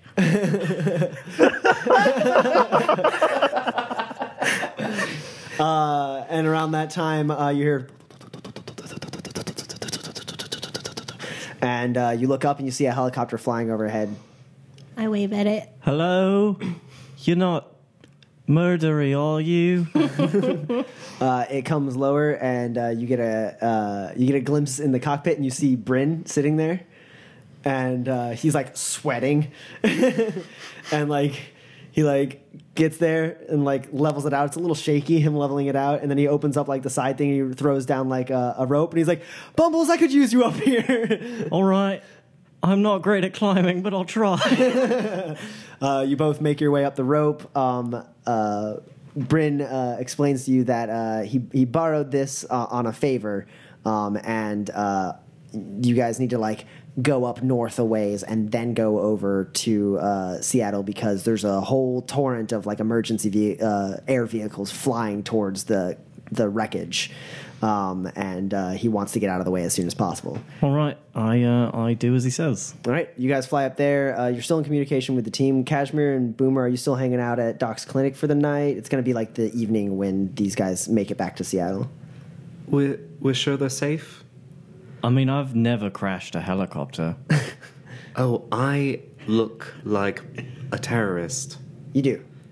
We should stay in Doc's clinic, and we Grubhub some burgers, and I guess if there's a Grog Hub for beer. There totally is. Yeah, you get a delivery service. You Boomer like wears like a weird like hat and like mask or something to like He wears a surgical mask. Hello, I am just a normal Baron's resident. Thank you for the burgers. the delivery driver is a teenager and he's like, whatever, man, here you go. Bumbles over to the DNI. Fucking teenagers. I guess now that I can definitely say that I'm not stranded in the middle of the Pacific Ocean, I'll call Doc and let him know it's okay. Yeah, he is thrilled to hear from you. He thought you died up there. He's got Sierra. He'll drop her back off at her private boarding school where she stays safe, and he'll meet you back at the clinic. He actually gets there before Bumbles and Mouse do, and he finds Kashmir and Boomer hanging out there. Hey, Oi, Doc. Doc, Want a beer? you want one of these beers? Kashmir heavily medicated Oh, no. with beer. Yes. Doc sits there. He like opens his mouth as if he wants to just like yell at Boomer for like getting Mouse in trouble or something. He like just looks like he's ready to like rip into you guys for being so fucking stupid. And then he just goes, "Yeah, I could use a beer." And he sits down and drinks and then I goes. toss him a burger. He goes into his place and grabs some more like beer so he can like just like sit there on the in the clinic with you guys drinking. And he asks you about what the frag just happened. And after a little bit, Bumbles, Mouse, you both get landed at Federated Boeing with Bryn, and he's like, "We need to use exit 7, and we're good." Okay. 7 it is. And you guys, hurriedly leave Federated Boeing. Everyone that you walk by just like turns away as if they don't see you. Is that magic fuckery? No, it is lots of money. So the same thing. Sure. Hardly. Spot, I assume, has been driven to Federated Boeing at this point, parked outside. Yeah. Hey, Mouse, how hurt are you? Only a little. All right, you get in the med bay first, and then I'll hop in after. Because I'm quite hurt now that the drugs have worn off. Oh, yeah. Yeah, so as you two get in the car, the kamikaze wears off, and you both take 6 unresisted stun damage. You have a -1 to reaction, a -1 to willpower, and a -2 to all limits for an hour. I'm unconscious. Yeah, Mouse, as you're climbing in the Valkyrie Bay, you just, boom, pass out. And it starts working on you. A few minutes pass, you wake back up. Oh, that's not good. Bumbles, you feel like shit. This is why I don't do drugs. This is so bad. You guys fill in Bryn as to what happened along the way. He is flabbergasted. He fills you in on what's been going on planet side since the station started blowing up. It appears that like he said, many of these operations have terrestrial backups. So at this point, the Matrix is already back online. Grid Overwatch has like set up temporarily at the corporate council location in Manhattan, and they've. Basically everyone's back online. There was a bit of chaos, looting, all that craziness, for a little bit, but at this point, like, even by the time the evenings come out, like, most of the, like, violence in the streets has, like, dropped down, and, like, the corporations have, like, a hold on things again. There is definitely going to be a fallout of, like, trying to track down the money and use that opportunity of uncertainty to, like, have certain corporations come out on top and everything. As far as Bryn can guess, it's going to be a few months before like all that dust settles and we see which corporations make what moves. He's more concerned about getting you guys back, getting everyone patched up, and he also lets you guys know that he plans to have a funeral for Whitmore in the next couple days. So in those couple days, where's everyone staying at? Doc's clinic? Doc, as soon as you get back, Mouse, Doc, like, runs up drunkenly and gives you a big old hug. And then so does Boomer. Cashmere, having nothing to do, does as well. So squishy. I'm here too. I grab him and pull him into the middle. Well done, you guys. No one died. Well, none of us did. I mean, no one important or good, Sure. Yeah. Okay. right? Not from us. Bryn says he's going to be staying in Whitmore's mansion if you guys need him. The funeral's in a couple days. I think for purposes of wrapping everything up, we will fast forward to the funeral. Time jump. It's 2 days from then. You are all rested. You're wearing black. You're standing. Bryn has just finished saying a bunch of kind words about Whitmore. And you guys are the only ones there, by the way. It's Bumbles, Mouse, Cashmere, Boomer, and Bryn, and not a single other soul, not even like a priest or anything. He's being buried back in the family plot by his parents. Well, not by his parents because they were incinerated in a plane crash, but by his parents' gravestones. Bryn finishes. It's very short what Bryn has to say. He just, says like he was a good man. Whitmore was a good man. He made me the man I am today. He always just wanted to help make the world a better place, and I'm sorry that I failed him. And he like puts the first bit of like dirt on Whitmore's casket, and he goes, "I'll be inside." And he starts walking up towards the mansion. I put another handful of dirt on the casket, and I'll lean down real close and I'll say, "You are the coolest guy," and head towards the mansion. Boomer walks up, looks at the casket. Well, Mr. Whitmore, not a man of many words, but I'm glad somebody out there gives a frag to do what you were doing. Rest easy. And he puts another handful of dirt. Cash walks up and grabs a handful of dirt and says, "Thanks for the comfort. It didn't do much, but it did help." And tosses it and walks. And Mouse is standing there alone. She picks up a handful of dirt, thinking it's a very inefficient way to bury a casket. And then wonders why everybody's talking to it. If you can hear me, I'm glad you were my friend. I'm sorry we didn't save you. We'll take good care of Bryn. Okay. Bye. So I imagine we all walk inside. Yep. Where's Bryn? Bryn's sitting in one of the dining halls with a bottle of scotch in front of him. I walk up to him. My 3 best friends behind me. Say, all right, boss. What's next?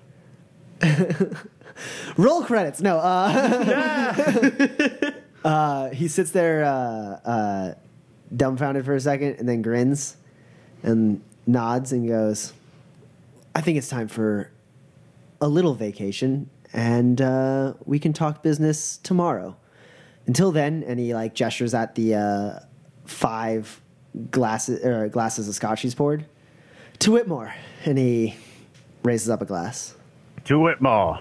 To Whitmore. Do it more. To Whitmore? I'll say it louder, Mouse. To Whitmore! You all drink. You hang out with Bryn for a little bit. It's not like a super like jaunty like wake or anything like that. It's more just like he tells you a little bit more about like the times when they were good with him and Whitmore and like his sister Enna. He tells you a little bit about himself, and then he does as you guys are leaving. He does like say like he asks like, "Are we doing this? Are we continuing Whitmore's fight?" Well, yeah, now that we're on salary. Boomer! Well, I'm joking. Am I? I don't know, I can't tell. I mean, I don't see why not. I don't think I would have gone to space otherwise. Whitmore did make a promise. This is all stuff we can iron out later. I'm glad I can count on you guys. And he shakes each of your hands, gives Bumbles a hug. It's a good hug. And then he's like, get home safe. Or you guys can stay here if you want. It's up to you. I appreciate it, but my bed's calling to me. My bed is generally a bit more comforting than this bed. Do you have a pool? Yes? Want to go swimming? Do I? Yes. You just see Boomer's suit on the floor. All right, so you guys go swimming for a little while. Does anyone ever return back to their home, or does everyone just end up Yes. crashing at Whitmore's? Yes, I go back. Yeah, I go home. All right. Bumbles, Mouse, are you guys staying at Whitmore's, or? Well, I can't drive. So somebody would have to drive me home. I'll take you home. All right, yeah, I stay at Whitmore's. Okay. Bumbles and Bryn stay at Whitmore's. It's a good night. And Mouse, you get driven. Are you going home or to Docks? I guess home. I haven't been there in like a week. Okay. You get dropped off at home. Kashmir, you go back. Life proceeds as normal, except for 2 instances. That night, Kashmir, you have a dream that dark-haired woman is there, and you're. It's like a dream that you have less control of. It is just like a sexual fantasy that you're having with this woman. And it's like a good dream, but it's also like it's weird. Like you don't feel that much in control. There's like something wrong about it a little bit, and It's like hooking up with an ex. but like yeah, it's just like a fleeting dream. But right near the end of the dream, she's you're coiled up with each other, and you look in her face, and her eyes glow like headlights, and then you wake up. Well, at least it's sort of sex. Mouse, the next time you go to Docks, you're going and things are starting to like get back in place. Bryn basically has put you guys on like a 1 month vacation. Like he's like, I'm gonna line some stuff up. We're gonna talk through like the logistics of like continuing with Whitmore's estate, which was left to Bryn entirely in his will, that's all gonna get ironed out. But for right now, you guys are just like he's just like relax for a month. You guys saved the world, that kind of thing. Global heroes. He does Kashmir contact you, showing you the news bulletin and several other news bulletins from the past that had already aired, showing your face and your name, and it is a different face. He has gone and edited it, and he's changed all of the things that make Sora Matasara an entity. And none of those things are you anymore. He has created a complete fake Sora Matasara. The only person who could probably recognize you know who you really are your team and your father, and maybe like a couple people at Mitsuhama who you interacted with. You can go ahead and remove your corporate sin negative quality. I am just Kashmir. Bumbles, you're the only one who has any insight as to what Bryn's up to during this month because you're spending some time with him. You're actually helping him like line up some jobs. He's like, you're basically like rebuilding the. You and him work together on the hub to get it back up and operational. You personally make some changes to some of the facilities in Whitmore's estate. You do start to create a workshop there. If there's a way to rigger into this house, I make it happen. All right, you do that. You make the house rigger compatible. Boomer, you get that drink with Yama. He has a beer with you. Show off my radiation scar. Yeah, it's radiation wound. Doc was able to like patch it up a bit, but you definitely have like a noticeable scar on the side of your face. It's not going away. I don't even care. I'm proud of it. Yama's proud of it too, and he asks you over and over again to repeat the story of like your fight with Hellion on the space station. It gets more and more dramatic with each telling it. And in every telling, Boomer strikes the killing blow. I got up and he was dead. And Mouse, when you return to Doc's clinic, you're going to help him. Like you're trying to get back into business as usual, and you're going. You brought him like you got some baked goods from Boomer, and you're going to bring them to Doc's. And as you're entering the clinic, you notice something out of the corner of your eye, and you're just kind of like glancing casually that way, and you see something and turn away without really thinking, and then you like are confused for a second because what you just saw was your own face across the street. And there was definitely someone across the street, like in an alley, like standing there. Like it looked like a woman, maybe possibly a little older than you. She had blonde hair. She was wearing like a black trench coat and black like gloves, and she's just standing there like she was looking right at you, and you like freak out for a second because you just like saw that and like glanced away without really processing it. And as soon as you realize like what you just saw, you look back and she's not there anymore. And that's where we're going to end the campaign. What? Dun, dun, dun, dun, dun, dun, dun, dun, dun, dun, dun. Dun, dun, dun. Series 2. All right. Welcome to Post Game Chatter. We just finished recording Series 2. We have the whole cast here. We're going to talk a little bit about how we feel about it. So let's go ahead and make sure everyone can recognize people's not character voices so that we don't. How do I get out of British? I was barely in British the whole time. So I'm Tommy. I'm a game master. I should sound relatively the same as how you've been hearing me the whole series. I'm Addie. I played Mouse. I also didn't sound that different. I'm Dan. I played Bumbles. I probably sound different. I'm Roman. I played Kashmir. I think my voice was pretty well interspersed. And I'm Covert. I played Boomer, and I sound a little different. A little bit. All right. So Yeah, this is the segment where we just, talk about what just happened. It's kind of like a Words with the DM retroactively. We can ask each other questions. We can just talk about what we liked, what we didn't like. And after we're done talking about this, we will move on to the second segment of Post-Game Chatter where we answer questions from the listeners. So anyone have anything they want to say right off the bat? Did you guys like it? Was that Yeah, That was liked so it. fucking Super fun. cool. Yeah, definitely. Pro tip for future games: if you're playing a combat character and you have kamikaze on your person, and you're going up against the campaign big bad, you should probably use the kamikaze. Yeah, that was an oversight on your part not to use that kamikaze. Honestly, it felt like the campaign big bad was the space station.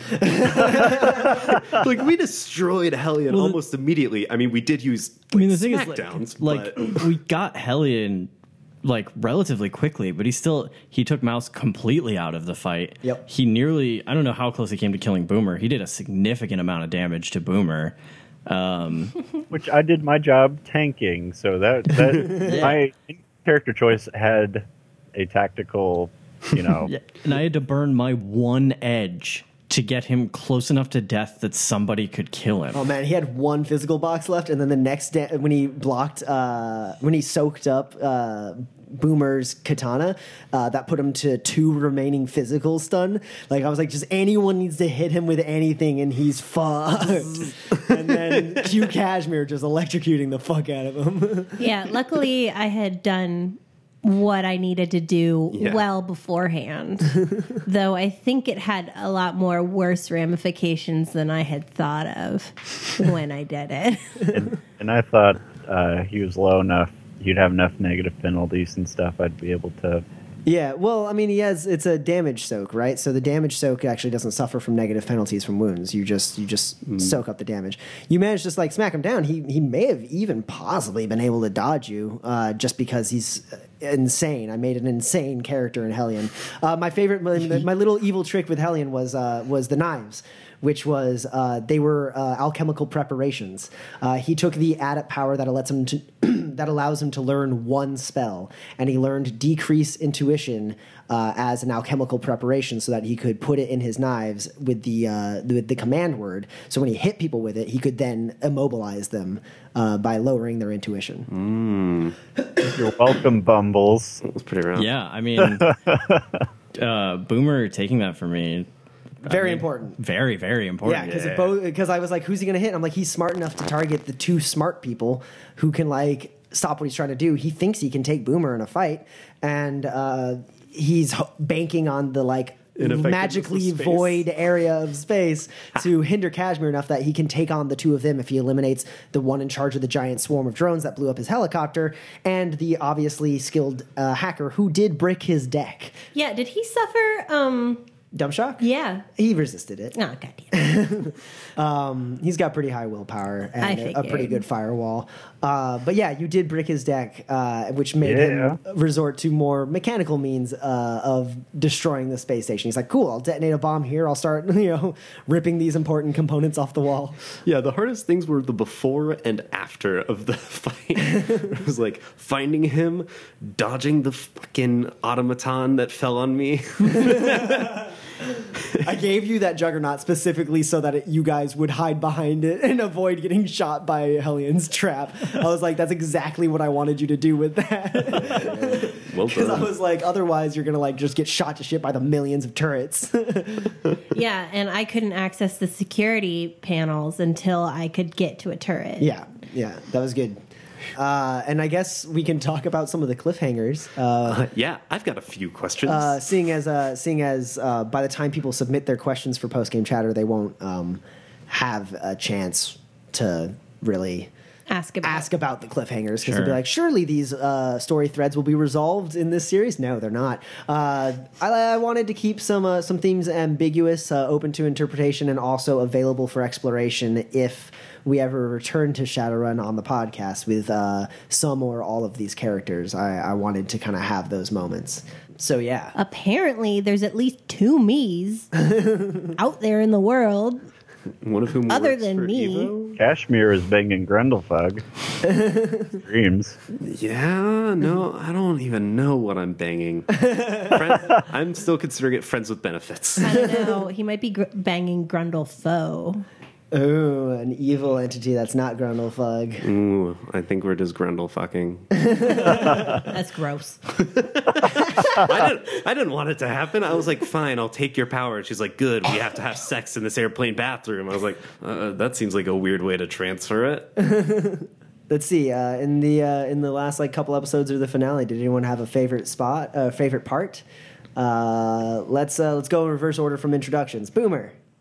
Kashmir lightning bolting and killing killing Hellion, but not because it was awesome, but just because leading up to that, Kashmir was so like, oh, I don't know if I should be a runner. I don't know if I'm going to be any good at this. And all of a sudden, he casts a super powerful lightning bolt in space and kills the big bad. So I thought that was a really cool. Not just action moment, but in a way a character-defining moment for him. What about you, Roman? What was your favorite part? I think my very favorite moment of the last few episodes was when Bryn has pieced together the Hellions going to space. And so Dan, the whole damn time, has been like, I've got points in pilot aerospace. I want to go to space. And the whole time, Tommy's like, no, we shouldn't. And I'm like, yeah, my magic doesn't work up there. And Tommy's like, yeah, we're not going to go to space. Apparently being something that had been planned from the beginning. From the beginning. The from episode one constant. The one thing I knew was that you guys were going to end up at Zurich Orbital. That was the like thing I knew was going to happen. Yeah, so my very favorite was the payoff of that like series long like inside joke between us that's like spilled over a little bit to the actual podcast of like, wait, so he's going to space? What should we do? And Bumbles is over here like, oh my god, you guys. I'm like, Bumbles, I'm sorry, we're thinking about this right now. What? So he's going to space, right? And just like holding Bumbles down until the exclamation of, guys, I really don't think you've gotten to know me at all. It was my very favorite part was that exclamation. What about you, Dan or Bumbles? I think that part, for different reasons, was my favorite part. When we find out, like, oh, we're actually going to space, was like, the whole time I'm sitting there, like, shaking my fists and, like, I know what's going on. I know what he's going to do. Like, we have to go to space. I can take us to space to stop him. My favorite part is that, like, literally for weeks outside of the podcast, I've been texting Tommy, like, jokes of, like, all right, so if we go to space, we can actually, and, like, yeah, just... because you're like, Evo has a Mars base, I just found out. So obviously something is going on Mars. I want to know what's going on Mars and why the campaign ends on Mars. Yeah. And I've just been, like, texting him constantly about, like, yeah, we're going to space. Of course we're going to space. We're going to space, Tommy. And then, like, for it to pay off, like, and not just that, the whole time, Tommy, you've been like, no, you're not going to space. And the character creation, I was like, Bumbles needs to be able to pilot anything, including spacecraft. And you're like, you're not going to ever fly a spaceship. And I was like, I still want the point. And you're like, fine, take it. Yeah. And then to finally, after all that comes through, like, I get to fly a spaceship. Yeah, we're going to space. Yeah, when I made your character, I was like, you're not going to space. I'm not going to do a campaign in space. That's stupid. And then after like we finished making all the characters, and I was like, okay, I have to actually figure out what this campaign is going to be. I was talking with a friend, and the one thing I said was like, yeah, I got to figure out what this Hellion guy wants to do. He's going to like try to screw over the corpse. And then like I went off on a tangent about how like you wanted to go to space. I'm like, but that's not going to happen. And my friend was like, why not? And I was like, well, like if they're going to act against the corpse, why are they going to go to space? I mean, what do the corpse have in? Oh, they have Zurich Orbital. Actually, that would be really brutal because he'd be like destroying the corporate court and shit. We're going to space. That's going to happen. What about you, Addie? For my character, my favorite moment was definitely being in the hub post Hellion. Oh yeah, with all the smileys, and it was like so scary. And like Mouse has a phobia of black ice, so like just being like, okay, and Bryn's just like, do this, and she's like, nah, and does it, and then do this, jack out. But Yeah, I realized you were like frozen, and I was like, "Oh shit!" Well, Bryn would yell at her at this point, and so Yeah. I was like, "Move, mouse, move your ass." Yeah. So my favorite part is that so there's a Shadowrun term called pink mohawk. It's a term that runners use. There's different ways that jobs can go. If it's a black trench coat type job, that means like you're in and out and no one notices, right? You're just like, everything was stealthy and clean. So some jobs are black trench coat jobs, like you're expected to behave that way.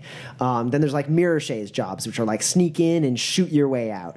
Some jobs are designed to be like mirror shades jobs. And then there's pink mohawk jobs, which is shoot your way in, shoot your way out, shoot a little bit in between, whatever you want. It's like places like Redmond are good for for pink mohawk jobs. And Covert and I have played a lot of Shadowrun together, and we fucking love pink mohawk like sessions. Like we can't get away from it. We always just like going wild because Shadowrun has so many things. Like take Bumbles for instance. He's a great character when everything goes to hell and he gets to blow everything up. Outside of that, like he's it's like, oh, I have all these dice that I can roll for like blowing shit up, but I'm not going to blow anything up because that we'd be in trouble if we did that. So like this whole like campaign, I've been like keeping it as like trench coat or mirror shades as possible, like trying to keep it like, you guys are expected to perform as professionals. Basically, like once you guys hit Whitmore, like once you made it to Whitmore, I could start going pink mohawk because that's when everything else happens. I was like super excited because like pink mohawk is like the 80s action movie aspect of Shadowrun that you can totally have a pink mohawk campaign where everything is just like Furious 7 the entire time. Throw all caution to the wind and just have a stupidly like absurd like 80s movie type ending to the campaign where like you're working for Batman and you're fighting someone who's kind of like a mix between Tyler Durden and the Joker. I kept waiting for his name was Robert Paulson to come out. And so that was my favorite part. Finally, like just the whole sprint to the finish line there, where I got to just dump a bunch of information on you guys and be like, have fun in space blowing up a space station. I think one of the things that overall my favorite thing about the campaign was that like as soon as we hit Whitmore and like it was like pretty obvious like really quickly, it was like, oh, we're working for Batman, and he's got a Batcave, and he's got Oracle, and we're fighting the Joker, and you were like the whole time you were like, I'm leaning real hard into it, and like these things kept coming up that like could be seen as like these action movie like or comic book cliches, and they never felt cliched. Like he's taking a space station hostage to screw the corporations. It's like, well, of course he is. Why wouldn't he? He's a crazy person who can go to space. Yeah. Like, it all felt like really genuine. Oh, that's good. I was worried about that. I honestly was. No, like every time something came up that like in the back of my head, like having taken writing classes is like, well, that's kind of cliched, but like everything I'm like feeling about it is like this feels very genuine and high stakes and like this makes sense and is awesome. Yay! That makes me happy because I was definitely worried that like it was just going to be a little too ridiculous. No, it was awesome. Yeah. Something I will say about the system I thought was really interesting. Yeah. Like Shadowrun as a whole is like how on the razor's edge it feels. Like Boomer and I got 2-shot. Like sure, I'll get 2-shot, but Boomer also got 2-shot. Yeah. Like by like a mage I like protected against pretty well, and then a sniper just like that like none of us had any way to like really see. Like we had ways, but like it would have taken something really good to get in there. And that both for Kashmir and me as a player sort of showed me the stakes of like, oh, you're permanently burning this resource that you use all the time and you love, and you can't do that too many more times in a way that like D&D really doesn't. Like when you go down, you generally like can get back up in a couple turns, someone will heal you or something. Yeah. But like that didn't happen. But then the other side of that coin is Hellion. We just ripped apart in a way that like a Dungeons and Dragons, a dragon will have like a couple hundred hit points. Yeah. Hellion is he's got a decent amount of physical boxes, but he's still human. That he's character just a was guy. nuts, but he is still just a guy. Yeah. Yeah, and if you guys smack down on him, he doesn't get to dodge. Right. Yeah. He rolls like 17 dice to dodge, and you smacked him down to like having -3. Mm-hmm. I think had the Juggernaut not been so damaged, I would have one-shot him. Yeah. Yeah. Yeah. All right. Let's go ahead and move on into questions from the listeners. We got a few of them, and we're excited to go through them. So for our first question, we have a question from Doug, who we actually met and had lunch with randomly at Gen Con. Yeah, Doug. Hey, Doug. Who, What's up, Doug? He just kind of sat. We had a couple extra chairs at our table, so he sat down and asked us about our T-shirts. I think we Yeah. were wearing Essential NPCs T-shirts, and then we pitched the podcast to him, and apparently he's liking it. Yeah. So thanks, Doug. so our first question is, I assumed the latest version of Shadowrun was used for the game. Is this correct? Yes. And do you, Tommy, prefer this version over any previous ones? Oh God, I can talk for so long about it. I'll try to be quick. Yeah, I do prefer this one. I've only actually played Shadowrun 4th edition before this one. I do understand the differences. 4th edition tried something a little bit different from like the previous editions. They did a few different things, like the Matrix went wireless, stuff like that. Like because before the Matrix was very much like hardline. Then they went wireless, and apparently 4th edition overcorrected a bit and made some of the hacking rules absolutely ridiculous. It got to the point where anyone with a comlink and the right programs could be a Decker, and it almost deleted the Decker class as like an archetype. And then also you get like, you just spent money to improve your deck. You didn't have to have skills. It was all money based to be a hacker, which is weird. So that's basically like a rigger now? Yes. Yes. So what 5th edition did, in my opinion, is it took those ideas of like the wireless matrix and all these cool things and like from 4th edition and streamlined them and really improved on them. And in my opinion, between those two, the two that I've played at least, 5th edition, significantly better. It has everything good that 4th edition had and fixes so much about what was wrong with 4th edition. So yeah, I definitely prefer this version. And I know Covert's played a lot of Shadowrun. So do you prefer this one to previous versions? Yes. Cool. All right, next question. Sums up that pretty nice. 5th edition preferred over 4th. The next question, also from Doug, is there any obscure or older game systems each of you would like to be run in the future? I'm assuming on the podcast. So I have one, but so there's a couple versions of an old Fallout-based RPG, sort of based in the Fallout world, if you're familiar with that. And I played one in college. And when I say played one, I mean me and my floor mates downloaded this real bootleg PDF and like played one session of it, and we killed a couple of rad roaches, and I was a robot. So it was a lot of fun, not very high level, and again, from what I hear, just real sketchy, which would probably make for a fun like short series. So that would be one I would like to see further down the line. That it would be fun to run. Do you remember what it was called? The Fallout RPG. Sure. I don't know if it's particularly obscure. It's definitely smaller than like Shadowrun and D&D, but I've actually been really interested in getting to run the Dresden Files RPG. I think the world is really cool. It's a great book series by a guy named Gene Butcher. I highly recommend go check it out. But it's sort of modern urban fantasy. The main character of the books is a private detective wizard. And the RPG system is set in Chicago, which is really cool, where we are. Nice. And you can be like whatever you want. You can be a normal person with a shotgun. You can be a wizard throwing fireballs. You can be a werewolf. You can be a vampire. Like, you can be all these really cool things and do cool magic in Chicago. Nice. Yeah, and that's based on the Fate system or the Fudge Yeah, I system. think the mechanics are... So yeah. it's like the main Fate mode out right now. Yeah. Yeah, that's a really fun... That sounds really fun. That too. system is great. Yeah. Covert, what about you? So many. Obscure and older games are Covert's jam. Well, maybe obscure, but mostly because, don't get me wrong, I love playing D&D and Shadowrun, all the, more mainstream stuff. I just like branching out and checking out other settings and seeing what kind of trouble I can get into there. So there's one called Atomic Highway. It's actually free. It's a free PDF online. Like they said, here you go. You can buy a book, but we just have a PDF. Really interesting post-apocalypse, like rules for creating vehicles and vehicle chases. Very Mad Max.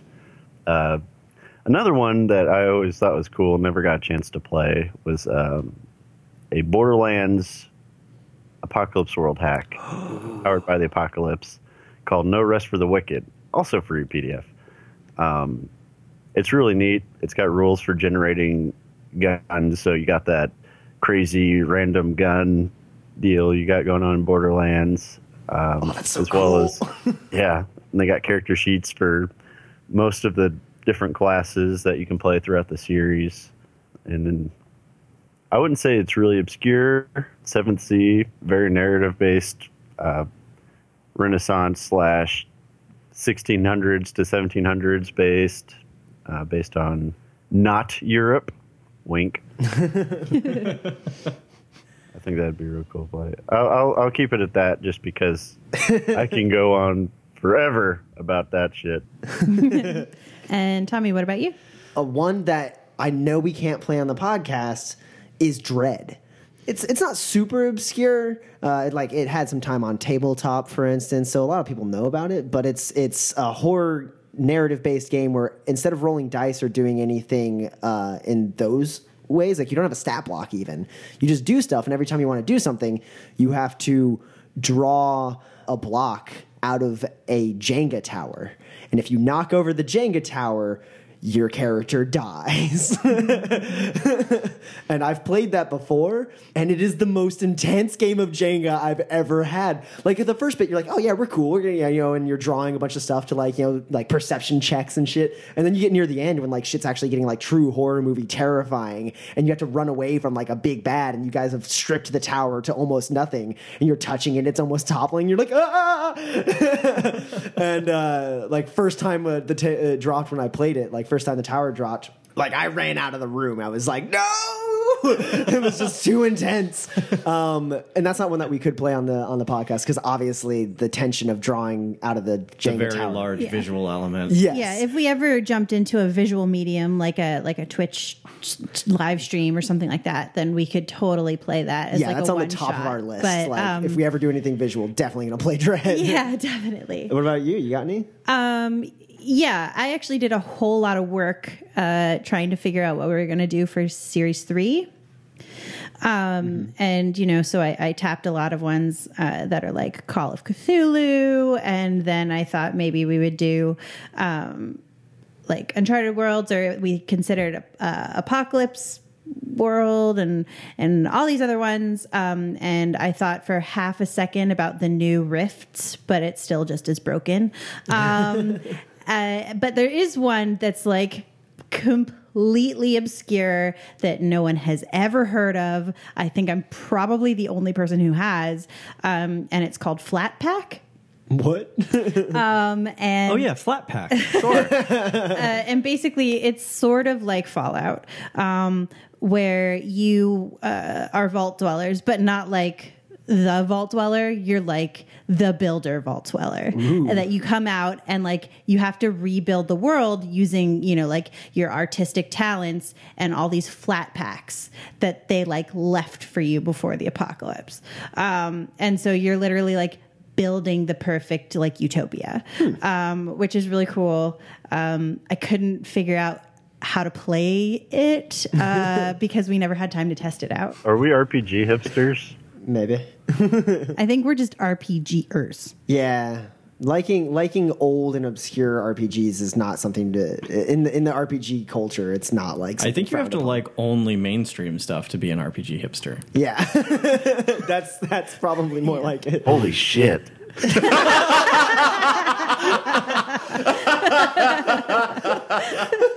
I think we just did two different things because I'm pretty sure Covert was like, "Holy shit, you're right," and I was like, "Holy shit, I'm an RPG hipster." The next question comes from Steven. He says, my question is, which books, other than the core books for Shadowrun, would be especially useful for a group that's just starting out? And also, what are some good general tips for a first-time GM? Yeah, I read Steven's email. He mentioned he was starting out. He was thinking about starting out a Shadowrun campaign. Good on you, man. Yeah. That's super intimidating. The core book is obviously all you really need, but I will say the first thing to go to after that would probably be Run and Gun. Run and Gun is mostly just a bunch of new equipment. It has some other stuff too. It has like some special call shots and unique combat rules and everything, but the bread and butter of Run and Gun is just like more guns, more armor, stuff like that. I would say that's definitely a go-to. It's very easy to integrate into your game without having to learn a lot of new rules. The one after that might be Run Faster if you want to get a little crazy. It does have a shitload of positive and negative qualities, which are like one of my favorite things in Shadowrun. But I only recommend using like a fraction of Run Faster if you're starting out, because there's a lot of weird meta variants and all sorts of other like really out there rules in Run Faster. So I'd say Run and Gun is the go-to. And if your mage is interested, toss him a copy of Street Grimoire. Yeah, Street Grimoire actually just came back into print. It was out of print for so long.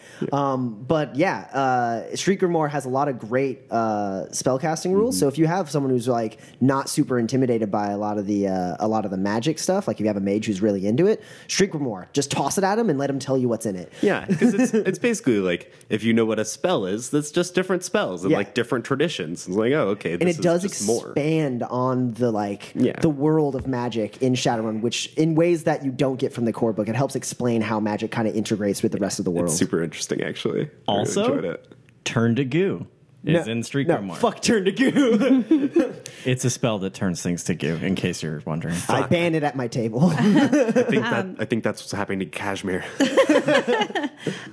Some, not books, but tools also for the GM is the screen, which is a great quick reference guide. Yep, the GM screen, definitely, because the quick reference in the book is kind of hard to get to. Yeah, and then Chummer 5, which is how you build characters without going insane. Oh Yeah, definitely. For general tips for GM starting out, you download Chummer 5. I can't imagine making a Shadowrun character without Chummer 5.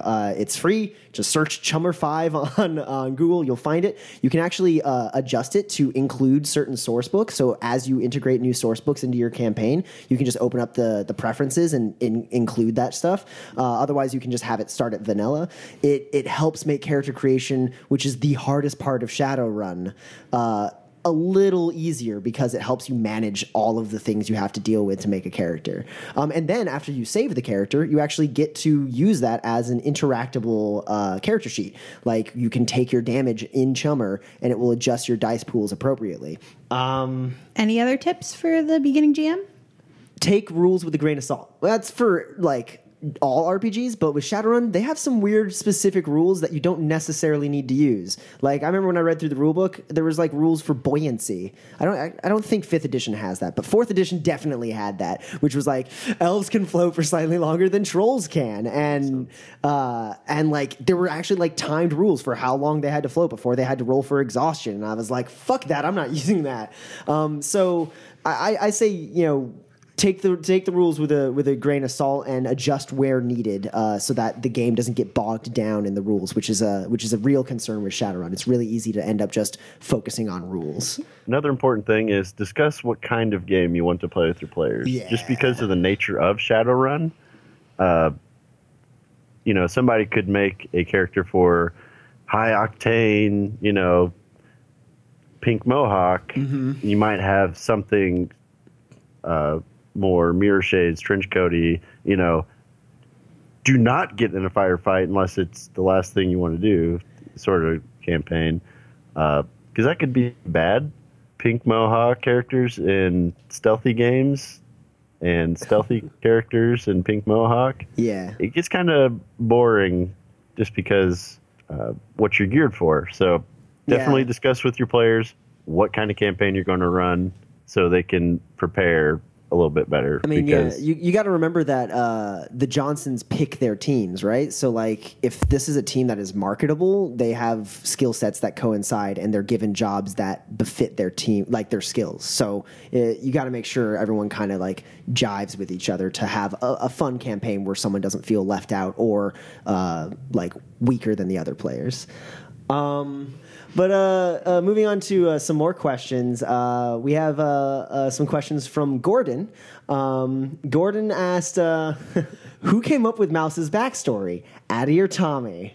Mouse doesn't have a backstory. No. No, Mouse totally has a backstory. Yeah. Addie actually came up with most of it. I had to ask her a lot of questions to make sure I understood what Mouse's backstory was. I came up with a lot of broad strokes and was like, is this allowed? Is this allowed? Is this allowed? It was like a 2-month process fine-tuning Mouse's backstory so that it made sense. I Yeah. think there were charts involved. There weren't any charts. There were charts. I was just about to say, I do not believe you if you say there were no charts.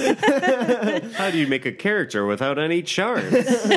Yeah, Mouse's backstory is intricate and very well known with both Addie and I, and I'd like to commend Addie on her ability not to metagame and truly make her character seem as clueless about her backstory as she is, because Addie probably knows Mouse's backstory better than I do, and I probably, if we ever revisit Shadowrun and begin to explore Mouse's backstory, I'm going to have to ask Addie for some clarifications. Another question from Gordon is, other than your own character, which other character would you like to play? This is a question that we got in Series 1 also. Let's start with Roman. Boomer. Is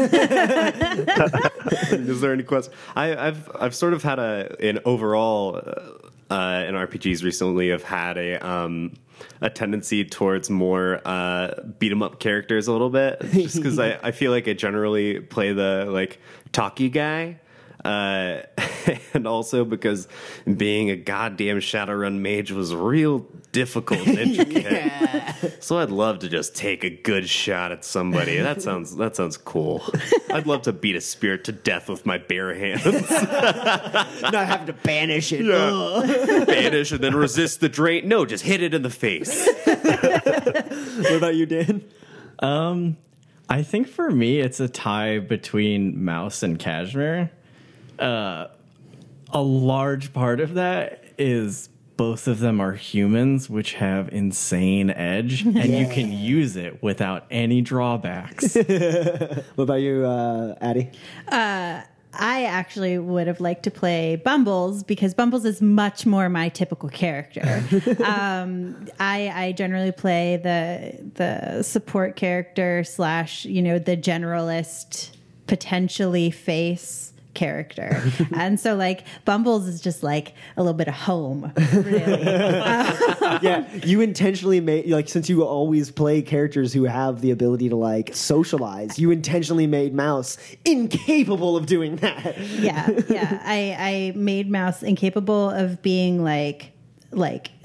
smart. Like she's smart, but I made her like not able to like do She's anything. not wise. Yeah. No wisdom, no for charisma if we're going through stats of D&D.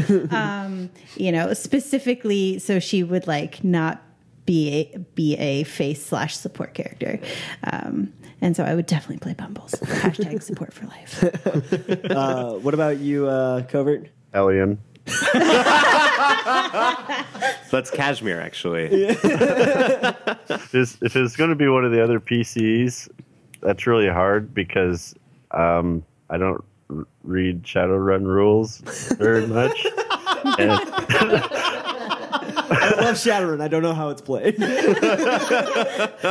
I'm just vaguely aware that some people shoot lightning bolts, and because like I start reading and then I just end up reading the same sentence over and over. It's just so much to it. Like I prefer the lighter systems, but Shadowrun setting's just way too cool to not play. So Yeah, Hellion's a good choice. He's pretty powerful. Next question from Gordon is, how far back do your essential NPCs go? Like Bryn, Grundlefug, and the Goliath / trolls, Lockham and Grep. How many games have they shown up in? Addie, most of these characters are your creation. Yeah. So other than Grundle Fug, those are all mine, and they all started last season. I didn't even have a name for Lockham and Grep until like episode 14. Yeah, when we revisited. And they finally asked what their names were. For the longest time, they were just the nameless Goliaths. Yeah, it was a, hello, I'm a nameless Goliath. And that's all it was. Yeah, we tried not to bring a bunch of like, because the whole like essential NPCs idea is actually something that we have done in home games. We love drawing characters from previous games that we liked into like new games, but we wanted to make sure that the essential NPCs were a natural thing between us and the listeners. That it like people who listen to multiple series could be like, oh, I remember that character from the previous series. I wonder how it's going. Like we wanted that to be something we shared with the listeners, not something that we forced upon the listeners with our own like already established inside jokes. The exception of which was Grundlefug. Yeah, that was the one I was like, we gotta have Grundlefug though. To a much lesser extent, Anna. And Lariel, who That's was true. previously called Lyriel when she was my PC. Those were your PCs that you brought in. Yeah, And because I was like, crap, I need another character. and then I stole them and killed them in series 2. So sad. I was so upset when you were like, yeah, they're all dead. And I was like, what? Then you're like, keep going, keep roleplaying. But I'm so sad. Another question from Gordon. Mouse got pretty close to bringing God down upon herself at the party while she was Marauders mapping it. Tommy, have you had to deal with that before, and is it as scary as it sounds? So God is Grid Overwatch Division, and the mechanic is the more illegal shit you do in the Matrix, you accrue an Overwatch score, and eventually once that Overwatch score reaches 40, Grid Overwatch is aware of what you're doing, and they fucking come down hard on you. And it's a way in the system for basically hackers not to be able to sit in one host for like an eternity. It's supposed to make it so like every hacking run is like this speed run where you got to like, you got to get in and out, otherwise your Overwatch score will get too high. I've actually never had it happen to me, though someone I played with has. It was just some guy I played with in a one-shot once, and he talked to me about it. As far as the rules go, it's definitely as scary as it sounds. You take a shitload of dump shock right off the bat. They don't have to roll anything. They just immediately get your physical location, and they alert the authorities of your physical location, and they come in. So it's basically, if you let your Overwatch score hit 40, your run is done. That's it. It doesn't matter how good you guys are doing. You're done. Like, you guys got to get the fuck out. And your decker needs to be carried out. Another question from Gordon. We hear Tommy and Addie's favorite moments each week. To the rest of the players, what have been some of your favorite moments in this series? So we talked about some of the ones in the most recent episodes, but anything from going back a bit? Let's start with Covert this time. Definitely every time Mouse stabbed shit in the face. that was usually a favorite moment. And I hate to use this one because it's my own character and stuff. But one of my favorite moments in that whole campaign was when we were in the tunnels and Bumble shot the tunnel around me while we were being chased by the scary thing. And I don't know what it's like for you guys, but for me as a player, that was fucking terrifying. Like I was rolling and like, oh shit, I got it. I'm not going to die yet. Yeah, you had to make a series of like 4 to 5 threshold tests to not get pinned by that rubble to some degree, and you pulled it off. Somehow made it. What about you, Dan? I think really looking back at the whole season, my favorite moment as a player is actually in episode 4. Right at the end, Boomer gives this incredible speech about like, you know, sometimes like we can't do the right thing, like, and the best thing to do is, you know, like we have to do something shitty. Like that's what Shadowrunning is. As Bumbles like shoots this helpless kid in the sewer so he doesn't get eaten alive by ghouls. And actually like sitting there like at the table, like coming to the realization, like, I'm the only person who can affect the situation at all. I can't save this kid. he's gonna get eaten alive by ghouls. Like, fuck, I'm about to shoot a 14-year-old. And like sitting there and actually realizing that, like, I'm sitting there, like, my heart was pounding at that moment. And like, if you go back and listen to the recording, like, I can't even say the line in character. Yeah. when I do it. Like, that was probably the most intense moment of any RPG I've ever played. Like, that was a really powerful moment for me. Yeah, that was awesome. only 4 episodes in, and we hit some intense shit like that. What about you, Roman? Hi. Hi.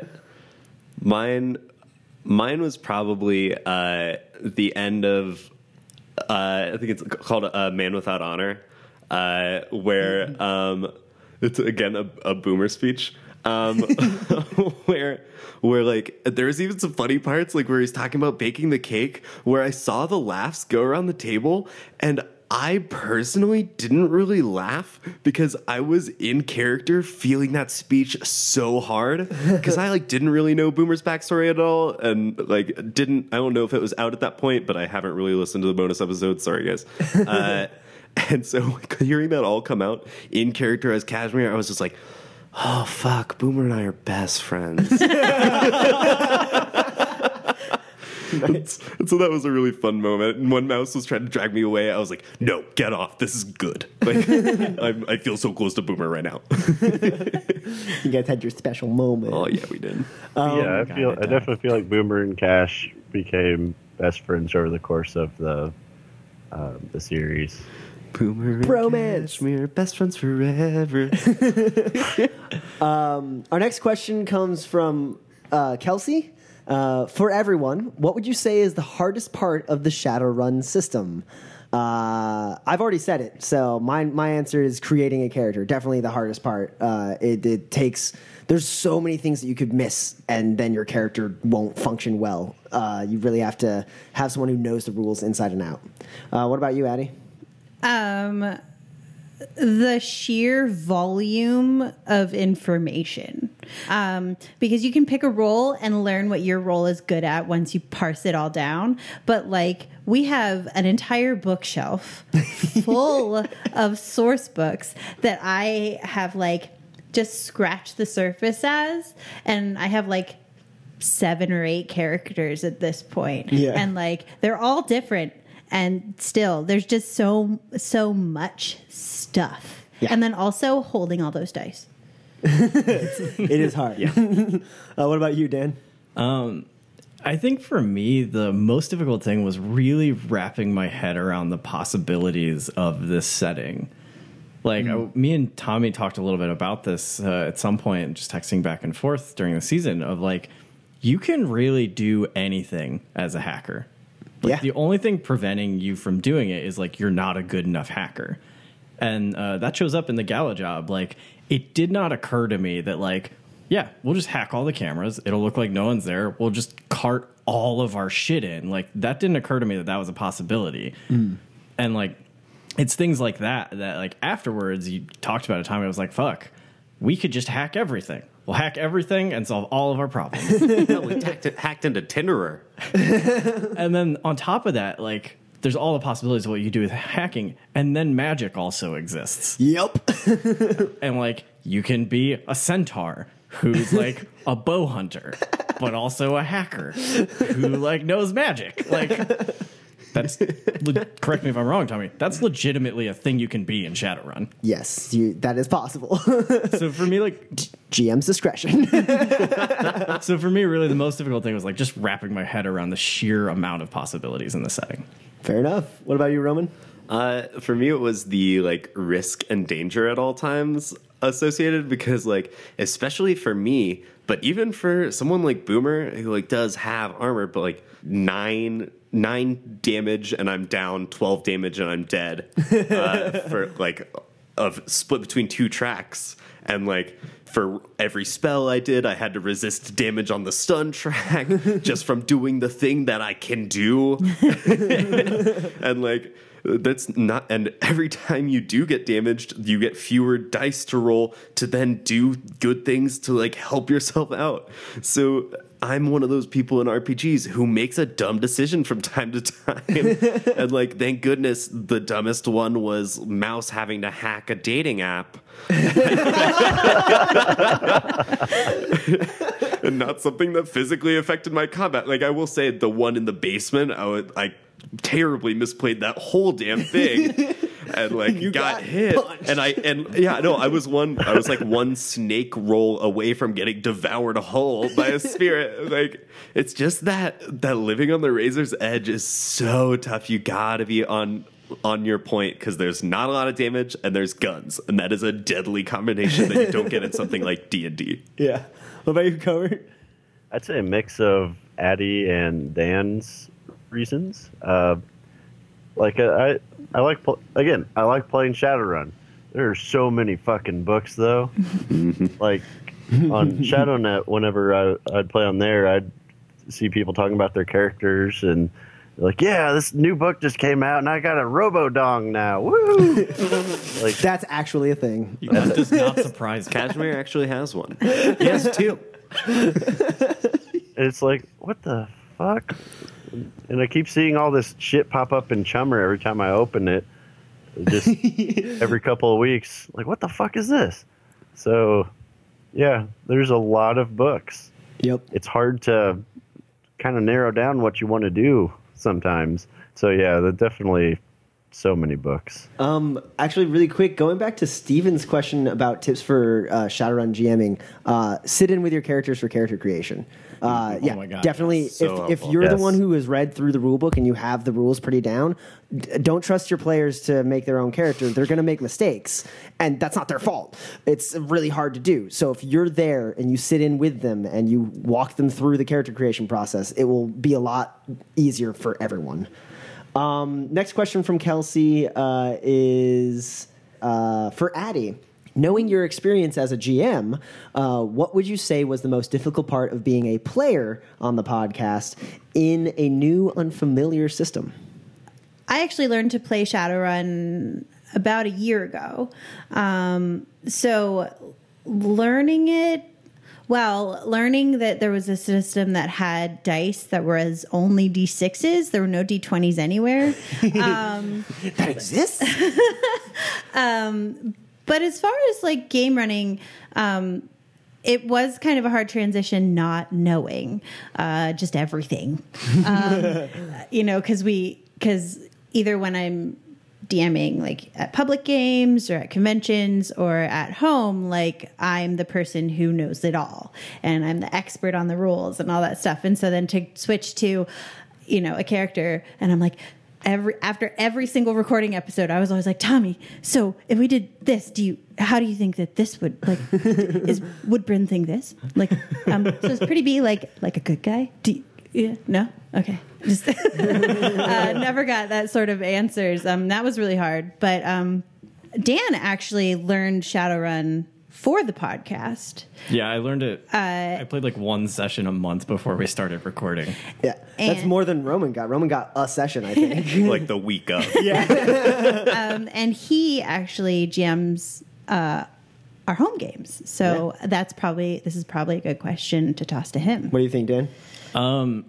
So I actually have a pretty good head for rules, and like you could ask me almost any D&D rule, and I don't need to look at a book, and I'm pretty sure I can get it right off the top of my head. Like playing Shadowrun, like I said, like there's so many things that are possible, and like Tommy mentioned earlier, there's so many things that there are very specific rules for. Like, I mean, you mentioned buoyancy, and like I asked once about what about playing with maps? And you mentioned well, every gun has a very well documented range increment, and like if we play with maps, then we got to look at well, each square is so and so feet, and now well, your pistol's really good within 60 feet, let's say. But, you get out to 120 feet and now it's, -1. Well, let's count out. And, there's these crazy rules for To scale everything. maps for Shadowrun, I think it's a bad idea. Yeah. Out of scale maps, sure, give them some visual aids. But if you make a scale map for Shadowrun, you're just asking to deal with a lot of rules that you don't necessarily have to deal with. You can just be like, I think you're at medium range. Take a -1. Oh, and don't forget the calculations for explosions and explosives. Oh yes. Yeah, I just head rule all that. Yeah, but so I play much more than I DM, so I don't quite have the same trouble with not knowing stuff that Addie does. But it is having been in the driver's seat a significant amount, it is really cool to be on the other side of it when someone's doing it very well in the GM screen. This was a great campaign to play in. It was a lot of fun. Thanks. I've played in, enough games that were not great. Why are you looking at me? The Wire D&D was a good idea and well executed. But yeah, that was the biggest thing. It's not super difficult for me to get into the mindset of okay, I'm a player here, but it is sometimes hard to be in the mindset of there's rules for that? Shit. We have one final question to wrap it all up. This one comes from Sean 4. Oh my gosh. Who is in Series 1 and is slated to be in Series 3. Darren Draug returns. Yeah, he gave me this question at work today. Who? I've got nothing. What task in Shadowrun does your character roll the most dice for, and how many dice is that roll? Give everyone a second to Everyone's remember. doing head math. Give us a second. Oh, I already know what Got it. mine Mine is. isn't very many. Oh, shit. I'm going to save you for last, Boomer. Go ahead, Kashmir.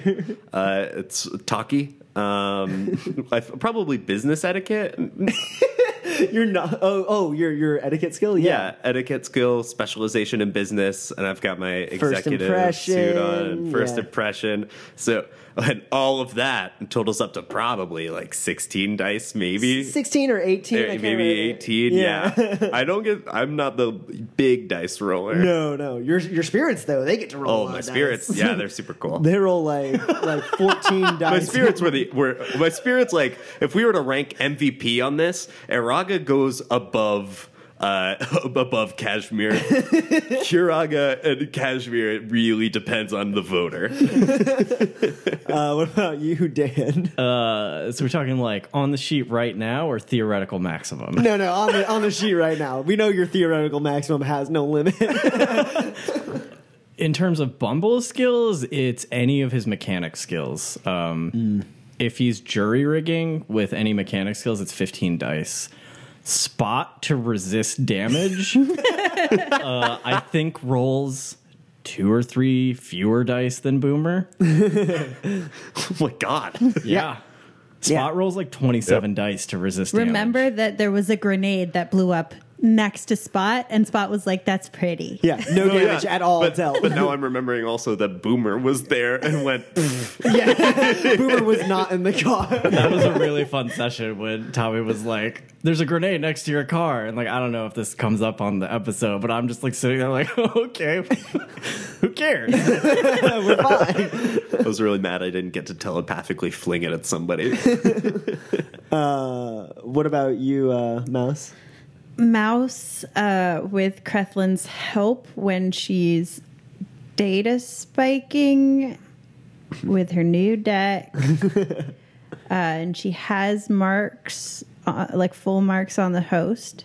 I think somewhere around 26 or 27 She dice. is really good at data spiking. Yes. Just ask Kellyanne. Well, actually, depending on how many hits Creflin gets. So it could be up to 32. But on average, it was 27. Yeah. Yeah, because Creflin assists you with that, and then you roll a ton, and then your base damage on that is absurd with your new deck because your static damage on that data spike is your attack rating, which I think can be as high as 11 if you have the right programs in. Yes. Yeah. And so you have like an 11 base damage plus 2 for every mark you have on the thing, plus whatever net hits you get on the attack roll. You murder things. Oh, well, and if hammer's in also, then another 2 per attack rating. Yeah. So I bring down Google. What about you, Boomer? My task that I'd roll highest in would be getting hit by stuff. You're real good at it. My starting pool before armor piercing and all that is 31 soak dice. Yep. How do we get killed? There was no Because- dodge. It was a surprise. Because we got hit by magic, which soak dice don't do shit for magic. And then a big ass sniper rifle with a lot of armor piercing Right. really dents into Boomer's ability to soak up any amount of damage. Yeah. And he was surprised. And he was surprised, so he didn't get to dodge. So every Yeah. net hit was more base damage. I Very remember rolling maybe 2 dice. Which a versus lot of that. times Yeah. I could dodge most out of attacks because he's quick for a big guy. Yeah. Also agile defender. Yeah, Agile Defender gives you a pretty good dodge pool, too. And that's it. That's all we have for questions. Thanks for sending them in. Yes. Yes, indeed. Next Thank week is the bloops. They're Yeah. so good, So you many guys. Yeah, definitely check out the bloops. There's some really good ones for these. These guys like to joke around. And then the week after that, we start Uncharted Worlds. Yeah, check it out. Yay. Even if you're a diehard Shadowrun fan, check out Uncharted Worlds. It's a really cool system, very narrative driven, and we went to space in Shadowrun. Let's just start there. Right? Like, if you loved space before, Now just space all the time.